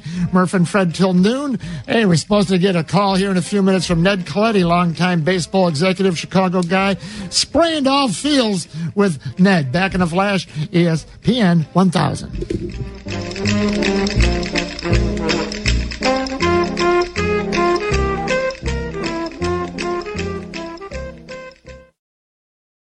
Longtime Dodgers in the big chair. That'd be a great name for a book. The longtime Dodgers general manager in the big chair. Now, Fred, there's pre- and post games on TV out in L.A., sort of like, our David DeJesus and Bill Melton sits there with our old Chicago buddy, Jerry Hairston, 2 Chicago guys. But of all that, did you know that Ned's greatest baseball moments were as a young punk kid looking over the bleacher bums back when he was taking the train and the buses in from Franklin Park, watching the bleacher bums. But he's had a great career, and he's not done, but let's bring him in. Murph and Fred. Well, good morning here. How you doing, Ned? Murph and Fred, what a good group that is. Good to hear you guys. You know, Fred, the first day I ever worked for the Cubs was January 3rd, 1982. This is no kidding. I sat down in a little chair back then. Okay. The phone rang, and it was this fan on the other end of the line trying to get some information about a Cub no-hitter and who the catcher was. And this guy and I went back and forth and back and forth. This is 1982, January 3rd. You're sitting next to that guy. Jeez, unbelievable. How did he get through to you? They just put it. They go here. Murph was probably bugging everybody else. They hired you just so you could take Murph's calls. What's the new guy? Ship him to the new guy, whatever that new guy's name is. True story. True story. No Rice. Yeah, long story, but I'd gotten in an argument with Moose Morin, who caught the come on, Moosey. Remember Brickhouse? Don Carlo. So about 30 years later, I'm sitting at a fundraiser, and there's a Moose Morin at the table, the old White Cloud or White Feather, remember? He used to have. Right. Yes. And, only Big Mouth Murph. So Moose is. So tell us the story again, Moose, about coming in for that line, humpback off of Joe Cunningham, and you make the cut. I'll never forget it. His chest is burnt. Moose ended up being invited to my wedding. He turned out to be a dear friend. And he's telling the story. He says, so our catcher behind the plate, Cal Neiman gives the signal. And me, I go, by the way, Moose, excuse me, it was Del Rice. and he looks at me, and he looked like one of the wrestlers from the 50s with the long blonde hair, And he looks at me, he goes, who? And I already knew I was in trouble. I said, oh, no, never mind, Moose. Go on with your story. He goes, what did you say?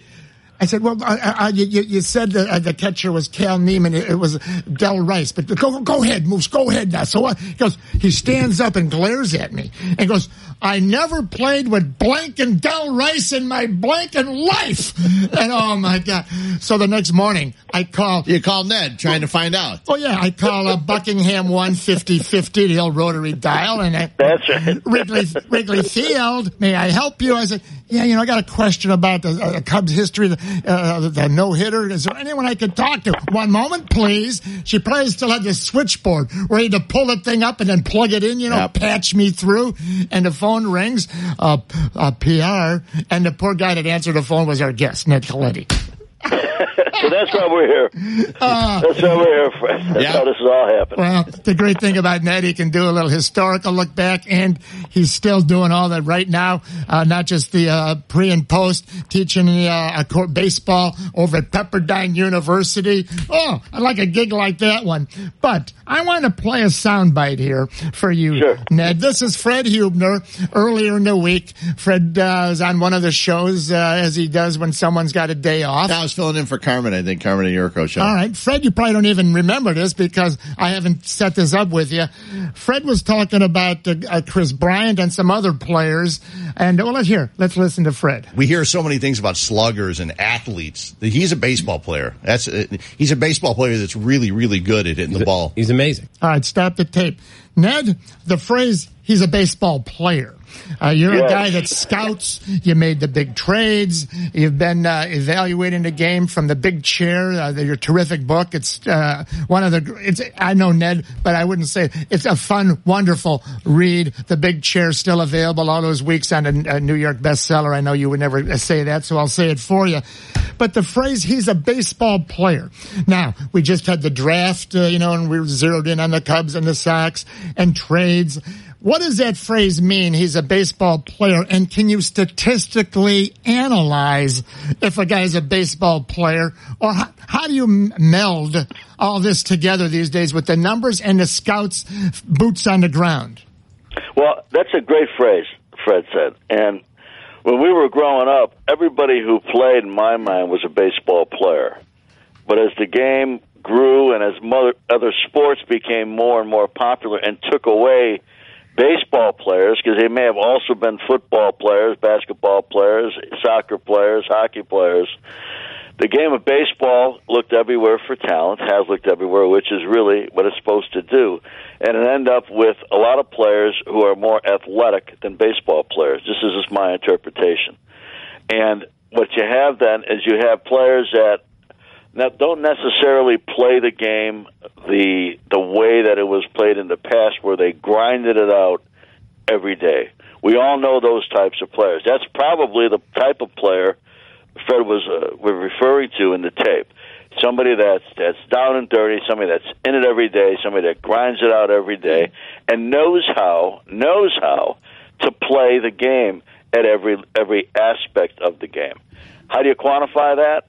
It's probably statistics that could tell you some of that, but it's really, for me, it's really watching it and coming up with that type of thing. Somebody's uniform is dirty, somebody that goes the extra mile, takes the extra base, gets a secondary lead, hits the ball to right field to get the runner around. All those different factors and probably 30 or 40 more. You may be surprised to know who I was talking about. I was talking about Chris Bryant because despite the fact that he's been an MVP and he hits home runs, he's probably the best base runner on the team.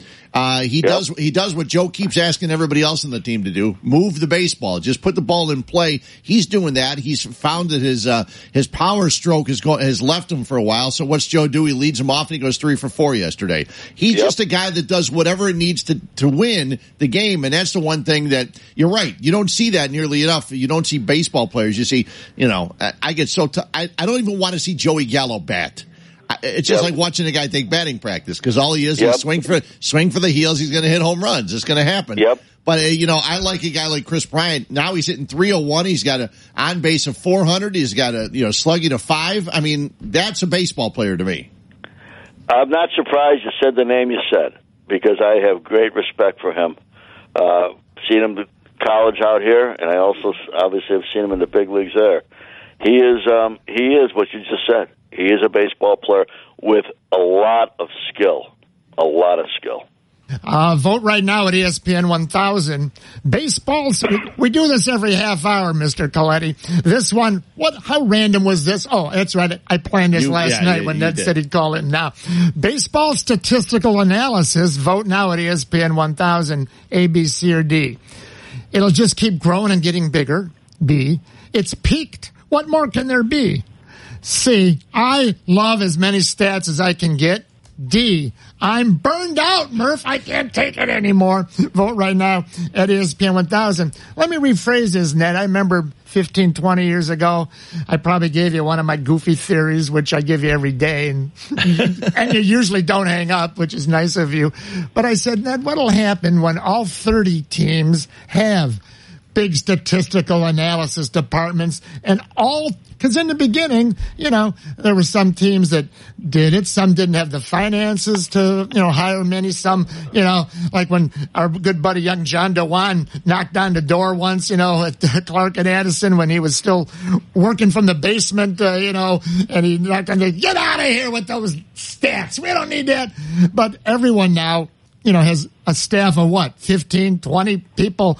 And I said, Ned, what will happen in many years, and that's now, what will happen in many years when all 30 teams have big statistical analytical departments? Will there be an edge anymore? Or is that why they're always looking for new edges and we're starting to get numbers that sometimes seem like, what do we need this for? How do you see it over time and now? Well, I think our questions 15 years ago are alive today. And I think that every team has got a very strong analytics department. Some are stronger than others. Some are deeper than others. I think every team uses it. I think it's very interesting. I could never pick a player off of a spreadsheet or a analytical review versus who he is. I would use it as information. I would use it to get me perhaps interested, almost like a resume in the business world. But I'm going to need to know who's inside of it. I think I don't mind all the information because I think the information you could take or leave it, and those who are working on it, that they run that risk that somebody's not going to really take a look at what the hours they're spending. Where I find it to be, where I've pretty much had enough, where I find where it affects how players play the game and the strategies of the game. I think the first 2 months of the season we had more strikeouts than hits. And if you go back to 1876 or whenever you want to say the game was first played, that had never happened before. And now we have it back-to-back months. Jason Stark, the great writer, great baseball historian as well, wrote the other day that at the current pace, If you go back 9 years to 2009, there'll be 10,000. Think of this one: 10,000 fewer balls put into play than 2009. Wow. 10,000. That's strikeouts, and more strikeouts, and people that just, launch angle, big deal, exit velocity, big deal. And it used to be the home run was a big deal, but now it gets cut into other pieces. And people, you see philosophies in player development and team systems where it's all about loft. It's all about launch angle. It's all about getting under the ball, creating backspin, and being able to hit it out. Not everybody can do that. Pete Rose, like him or not, after he got done playing, like that or not, whatever. Pete Rose, I don't think, had 150 home runs in his career. It wasn't about launch angle. It was about winning games and moving runners over and getting on base and all those things. Yeah. And I think we're starting to get away from that type of philosophy of, hey, what you just described, Fred, about Chris Bryant. Yeah. You're getting away from that into let's hit it out. And not everybody is made to hit it out.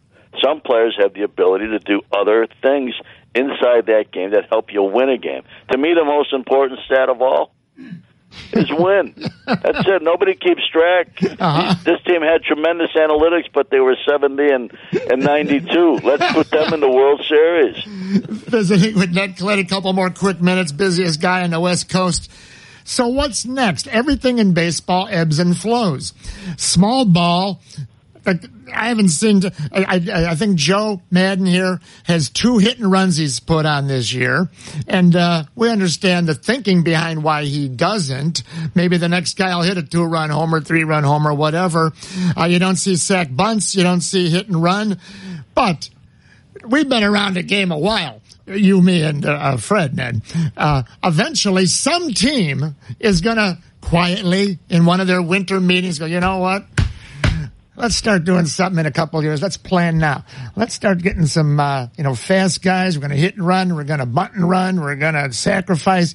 We're going to try to combat 29 other teams doing it the same way. Or is that a pipe dream? Is that something's never going to happen, do you think? No, I believe that is what's next. It's going to take a while to evolve to that point.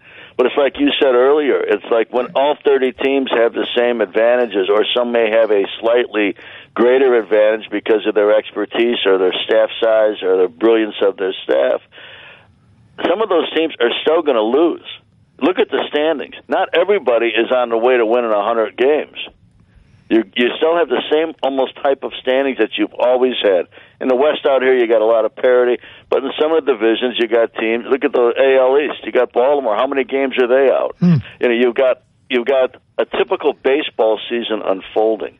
And I think as long as winning is part of why ownership and leaders are part of an organization, as long as winning is still part of it, they're going to continue to look for ways to win. And at some point in time, somebody's going to say, hey, how about if we stop having American League team 9 guys trying to hit the ball out of the yard, or National League team 8 guys? Right. Why don't we try and manufacture a run once in a while when we're getting beat 1-0 or we're tied 1-1?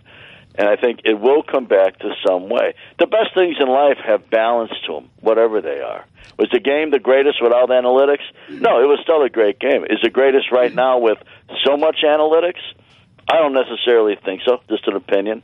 But I think the balance of the two is where it's got to sit at the end of the day. And I think it goes with shifts. It goes with all the different things that people see now that they haven't seen before. There's a lot of people who tell me that the game is starting to get boring to them. And you have that, and you have pace of game, time of game issues, and you have more strikeouts than hits. So if you're really analytical, you're taking all that information and you're saying, hey, at some point in time, we got to adjust this. Okay.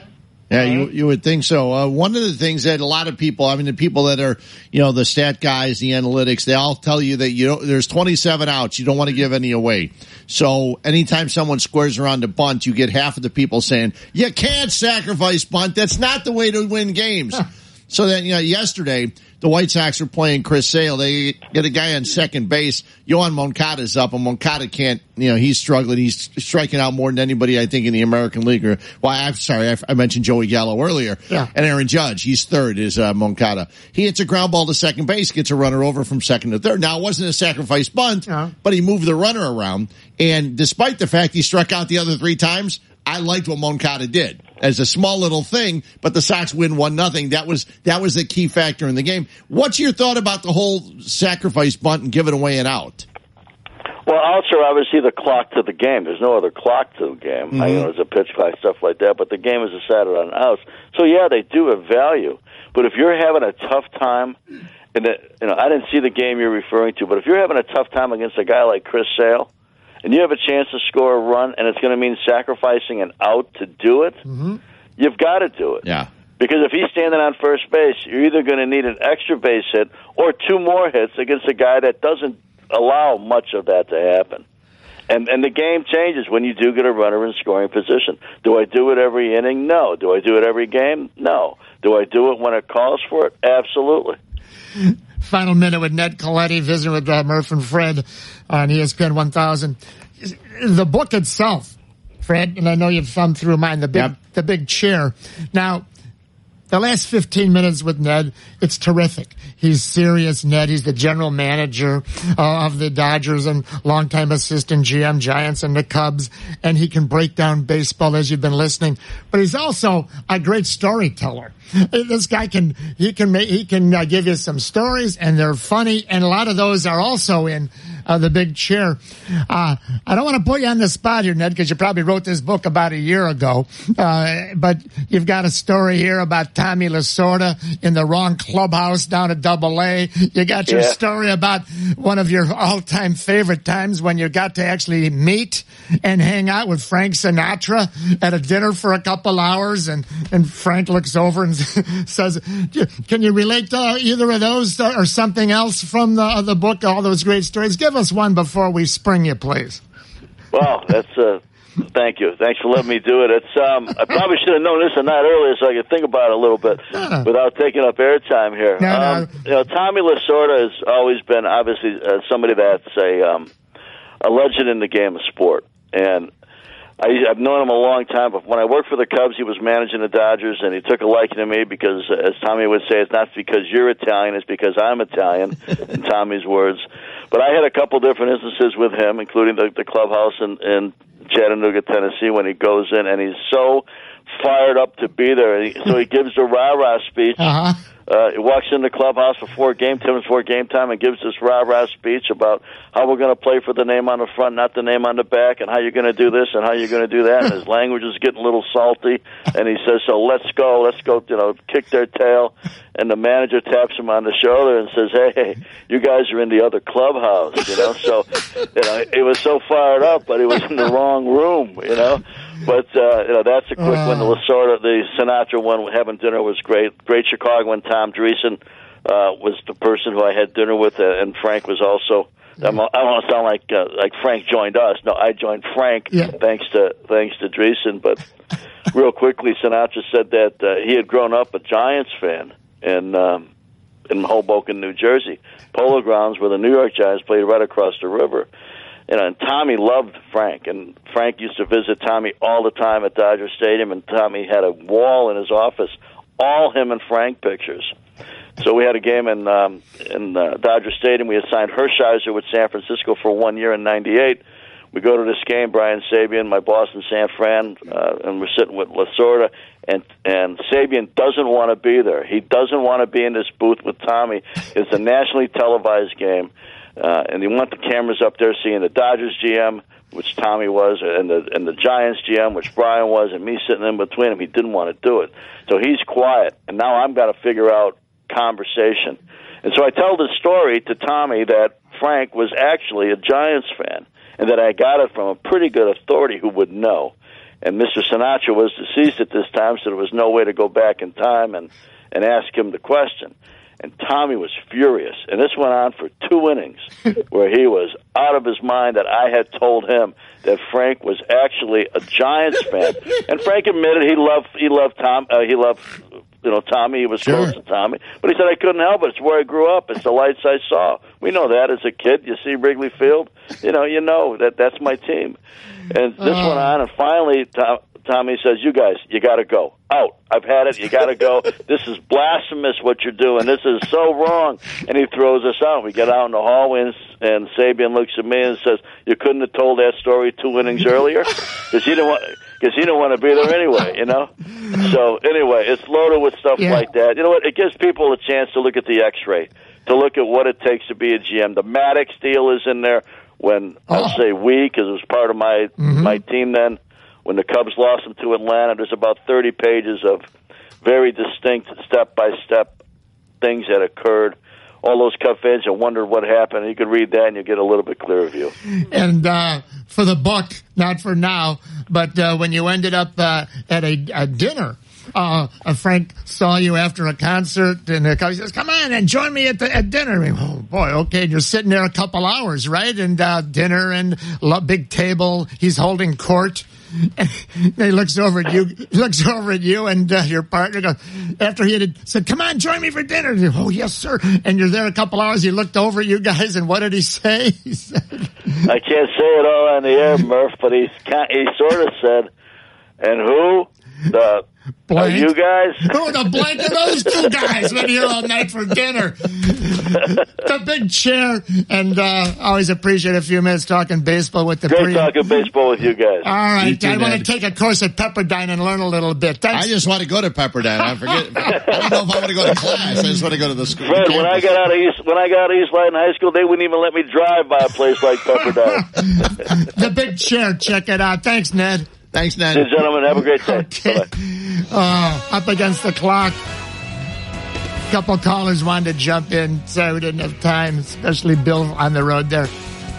Hey, you're looking for that neighborhood gem of a restaurant. You know the place with a cozy atmosphere and impeccable menu. Not an easy find. Here is some advice. Go with experience. Vincitori. That's right, Italian cuisine served in a casual trattoria setting in the heart of Westmont. It's downtown. It's right smack dab in the middle of downtown Westmont. Great restaurant. Great place. Vincitori's menu features exquisite pasta, seafood steaks, veal chops, and more.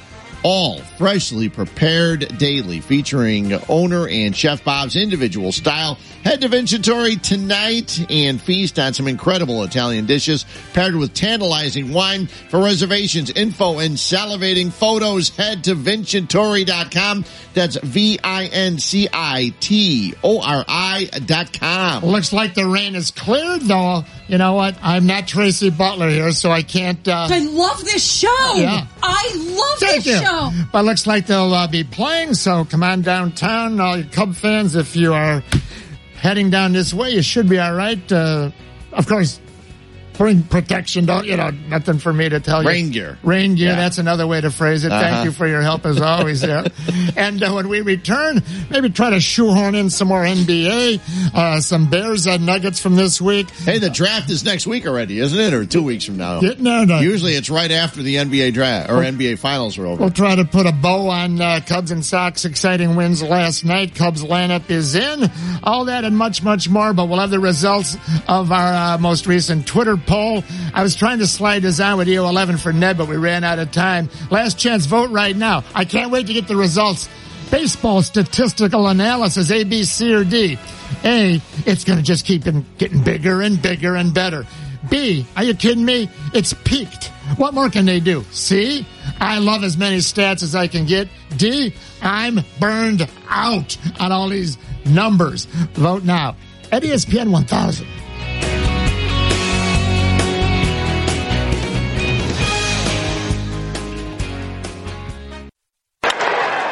Fly ball well hit to left, and it is caught! He did it again! What a game for Ian Happ. The hat trick in left. Cubs win. 3-1 the final. The infield in, Chris Sale to Trace Thompson. And a line drive cracks the score column for the Sox. Thompson scores. Smith, it is 1-0. Highlights. Courtesy of good old WGN TV and NBC Sports Chicago. Bum. Tequila. Not yet. 30 minutes.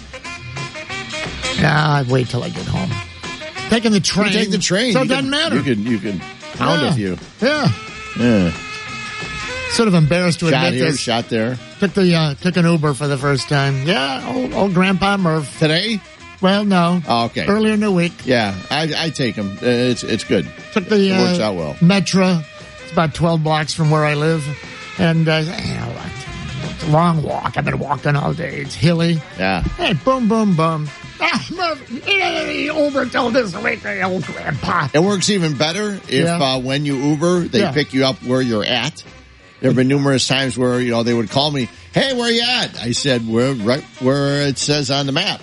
Oh, it's got you 2 blocks away. Well, that happened. Yeah. My first time. Yeah. I get off at the train station. Sure. And there's no address of the train station. Right. So, but they got a GPS that should be able to figure it out. Around like this big horseshoe drive-through by the train station, there is a 7-story apartment building.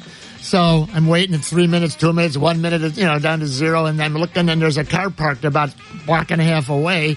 I said, I bet. And then my phone rings. Where are you, Mr. Murphy? Yeah. I said, waving at you right here. So it was, It happens. First time for everything. It happens. Let's bring in EO11. Now, of all the Twitter polls over the many, many years, this one I'm almost the most intrigued and clueless, again, as to what the results are going to be.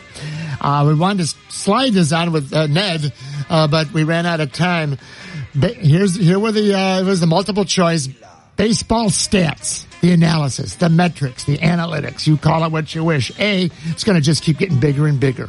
B, it's peaked. There can't be any more numbers left that are new. C, I love baseball stats, all stats. Give me as many as I can get. D, I'm burned out on all these numbers. Fred, I don't have a clue as to where the voting's going. I can't even begin to guess. What do you think? What was B? I think I'm sorry. It's okay. Number 1, it's going to keep getting bigger. B, it's peaked. There can't be many more numbers coming. I'm going to say it's peaked. I know I'm wrong. Okay. Or I love them, or I'm burned out on them. All right, EO11. I have no clue. Tell us first. Was it sort of close, or is there a runaway winner? There was a clear winner, but votes were definitely spread out. Okay. Definitely spread out. So at the bottom with 9% is just I love my stats. Okay. 23% in third is I'm burned out. Okay. Second is 19% with has peaked. That order was wrong. That would be third place. Is burned out. Okay, right, sure. 49% says it will keep continuing to grow and get bigger and bigger. Well, I'm pretty sure it will. I mean, we know that's true. Yeah. But are there significant numbers still available? I mean, what more can be quantitative? I don't. Well, here's the other thing. Am I supposed to care that Daniel Polka hits the ball 108 miles an hour? I mean, why am I supposed to care about that? I know they say, well, he hits the ball hard. Okay, but if he only does that once in a while, like when he hits the ball, isn't what his batting average is a little bit more important than his launch angle and his the speed off his bat? I don't get it. See, as we said, talked with Ned Colletti, longtime baseball executive. All 30 teams now have huge analytic departments. Yep. I'll bet you the Cubs easily, I'm guessing, have 30 full-time, well-paid employees. Yeah, probably. I bet you that maybe they have more. The Red Sox, I wouldn't be surprised if they have 50. Maybe some markets like San Diego, financially, the owner just doesn't want to allocate, 30, 40 head count, salaries, everything.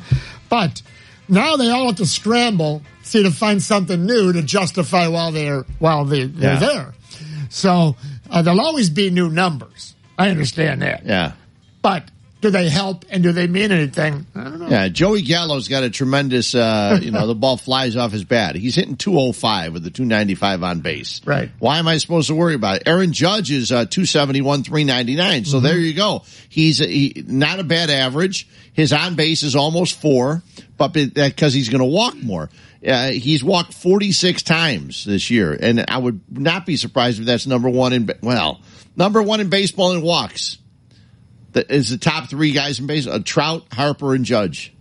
Yeah, top 3 in walks. Why would you throw him a strike? Yeah, basically. Yeah, with Trout, Harper, and and you look down the list, and and Schwarber's in there too. Actually, Fred, you had the Cubs starting lineup of hour Got it 2 right ago. here. Why don't we bring it up to anyone in the car heading over right now? Oh, your leadoff man. See if he leads off for more than 4 days this week. It's Chris Bryant. He is playing third base. Shortstop would be interesting. Playing third base and leading off Jason Hayward in right field, batting second.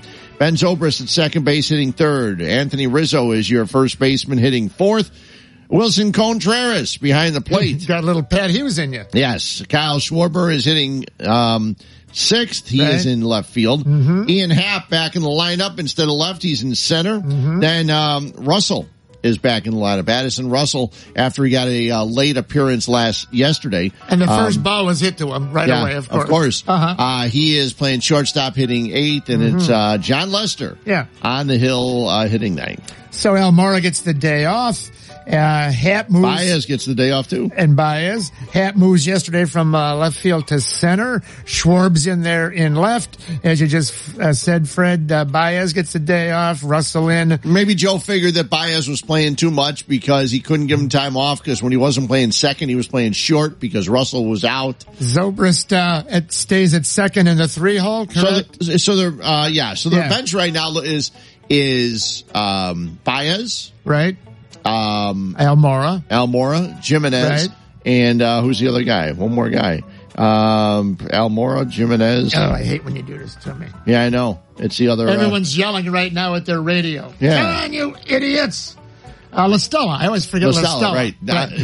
Right. Jesse's guy. Yeah. How do you forget Tommy LaStella? So those are their 4 guys off the bench today. Right. That's all they have. Vote right now. Our final Twitter poll of the day. Little Bears talk for you.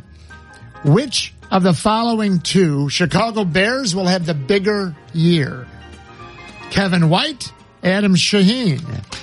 Oh, let me think about that. Who will have the bigger year of these 2 Bears?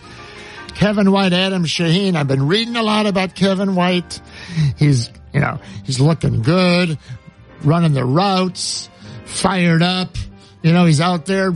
His last year of the guarantee to try to, get the longer term coming up. Or you don't hear as much about Adam Shaheen. No, you don't hear much at all. Now, I don't know if that's because he's just sort of lost in the shuffle. I've always liked him. I know. I don't know why. And last year didn't help me. But I still think the more you read about the new offensive schemes, at least new to us as Bears fans, they're going to find a place, I believe, to put this Adam Shaheen in there, and often in new formations we as Bears fans haven't seen in years. Yeah, there's no doubt. Hey, the White Sox lineup has just come out. White Sox don't play till 3 o'clock today, 3 o'clock, but it's going to be Carlos Rodon with his first start of the season. Since surgery a year ago, right? Or over the winter, was it? Yeah. You have Anderson leading off at short. Jose Rondon playing third for the second time in the major leagues. Maybe he'll lay another 89-foot bunt right down the line. Maybe they'll change the way they groom the third base line. Yes. Abreu is hitting third. Davidson DH is fourth. Kevin Smith, who was doing a great job framing the pitches last night, got a lot of strikes called for. Dylan Covey, he is hitting fifth. Then Moncada at second base, sixth. Thompson is in center field. Daniel Polka in right field. Charlie Tilson in left. Tilson's a pretty damn good player in the outfield. And Engel is still out. He's got a hammy. So Adam Engel's out. So Polka's got to be out in right field, which is not an easy right field at Fenway. No, they were breaking that down, and you would think that it's easy because you think, the pesky pole, it's so short, but it goes out deep quick. Yeah, and plus, you know what? If they would have got to the ball early yesterday, there was a play where Kevin Smith doubled. It was a ball that was up in the air. The right fielder didn't get there really quick. Yes. The ball bounced, into the stands. Now, if you got there quicker, he could have prevented it from going into the stands and kept it as a single instead of a double. But, those little things. You know where the bullpen, of course, is in Fenway Park? Both teams are out there and right. Yep. Did you know, until Ted Williams, that was the bullpens were along the sidelines, foul territory like Wrigley Field. That was all open area. You'd think the right field's big now when it goes back towards what they call the triangle and all that. They put the bullpen in like the second or third year of Ted Williams to help him hit more home runs. Oh, one thing we've been praising, Jason Hayward because earlier today we talked how he could hit 420 this year, and we laid it out for you how he could do it. That was the what if bell. There was a ball hit. Was it yesterday or 2 days ago? He went back to right field. It was yesterday. He went all the way back and he pulled away from the wall, thinking the ball was going to go off the wall. Now, there's no reason for a right fielder, Wrigley Field, or a left fielder to go away from the wall. It's not a high wall. Go back to the wall. If you can't get it, it's going to be in the basket. Home run or nothing. The ball landed on the warning track. Yeah. If he would have continued going back, Gold Glove right fielder, he would have caught the ball. He decided against going all the way to the wall, and he turned around and looked. He looked as the ball bounced on the warning track. I could not believe he did that. Now, that was the double to right center. And on close inspection, the ball actually, literally, if you wish, it kissed the front top of the basket where there's like a little yellow line. It's actually a garden hose that they bought at Ace Hardware when they built the basket back in 1970. But it just kissed that, so it was actually about 2 inches from being in the basket. But you're right. What I'm saying is there's no point for him to go away from the wall. Right. Because if you're going to catch it off the wall, you can jump to the top of the basket. Because he was or to there. the bottom of the basket. It wasn't like he was unable to get there in time. It was a poor play. Whoever the outfield coach is for the Chicago Cubs got to figure it out and explain it to him. Because if I had Jason Hayward right here now, you're right. I would say, you know what? You cost your pitcher a double. It hit the old Ace yellow garden hose. Yes. If you're ever there, it intertwines through the top of the chain link fence all the way from right to left field. And they wash it like every 3 months so it's nice and it's a garden hose. Again, just a little thing, but you got to point these things out. You can't let these things go. Murph and Fred back in a flash, ESPN 1000.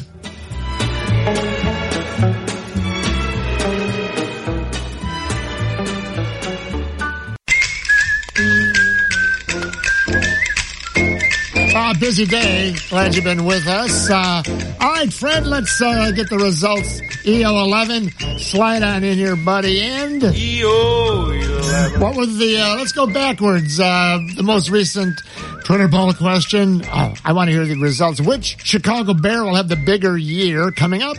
Kevin White, Adam Shaheen, the longtime wide receiver Kevin White, or second-year tight end. What'd the fans say? 64% of the fans voted for Adam Shaheen. Huh. With a lot of comments saying, I've given up on Kevin White. Kevin White's never going to be a thing. I think the only people that haven't given up on Kevin White are the coaches. So we'll have to wait and see. Yeah, they're paying him. He's going to be there until they're not paying him. 11 o'clock poll. Baseball statistical analysis is going to keep growing. Has it peaked? I love it. I hate it. Eric? 48% says it will keep growing. And will it help? We don't know.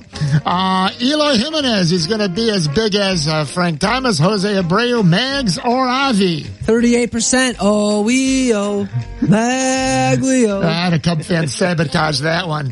By the way, no singing on the air for any of us next time. Chanting. I'm going to call that a chant.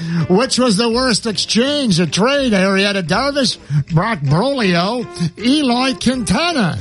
Close one, 39%, Arrieta Darvish. All right, well, they haven't researched Brock and Brolio. When does LeBron James' decline begin? Already has next year, 2 years, or who knows? Also a close one. You didn't have when he signed with the Bulls, did you? Oh, yeah, I can start that now. That's when the decline would start. The day he signed with the Bulls, all of a sudden he'd decline. Nicely done. Yeah. What'd they say? Close one, but 33% says, who knows? Okay.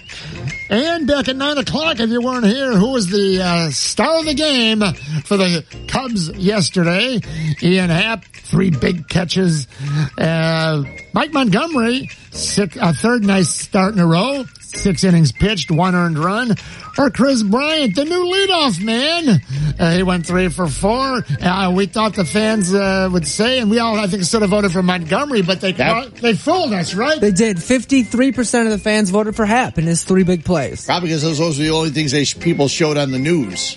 All of his catches. Ground sinkers that are rolled to second or short aren't exciting for the highlights. No, apparently not. Would have been tough to win the game or go 6 innings without some nice catches. Yeah. But the fans said Happ and Montgomery, we talked about that in the exciting Sox game to beat Chris Sale yesterday.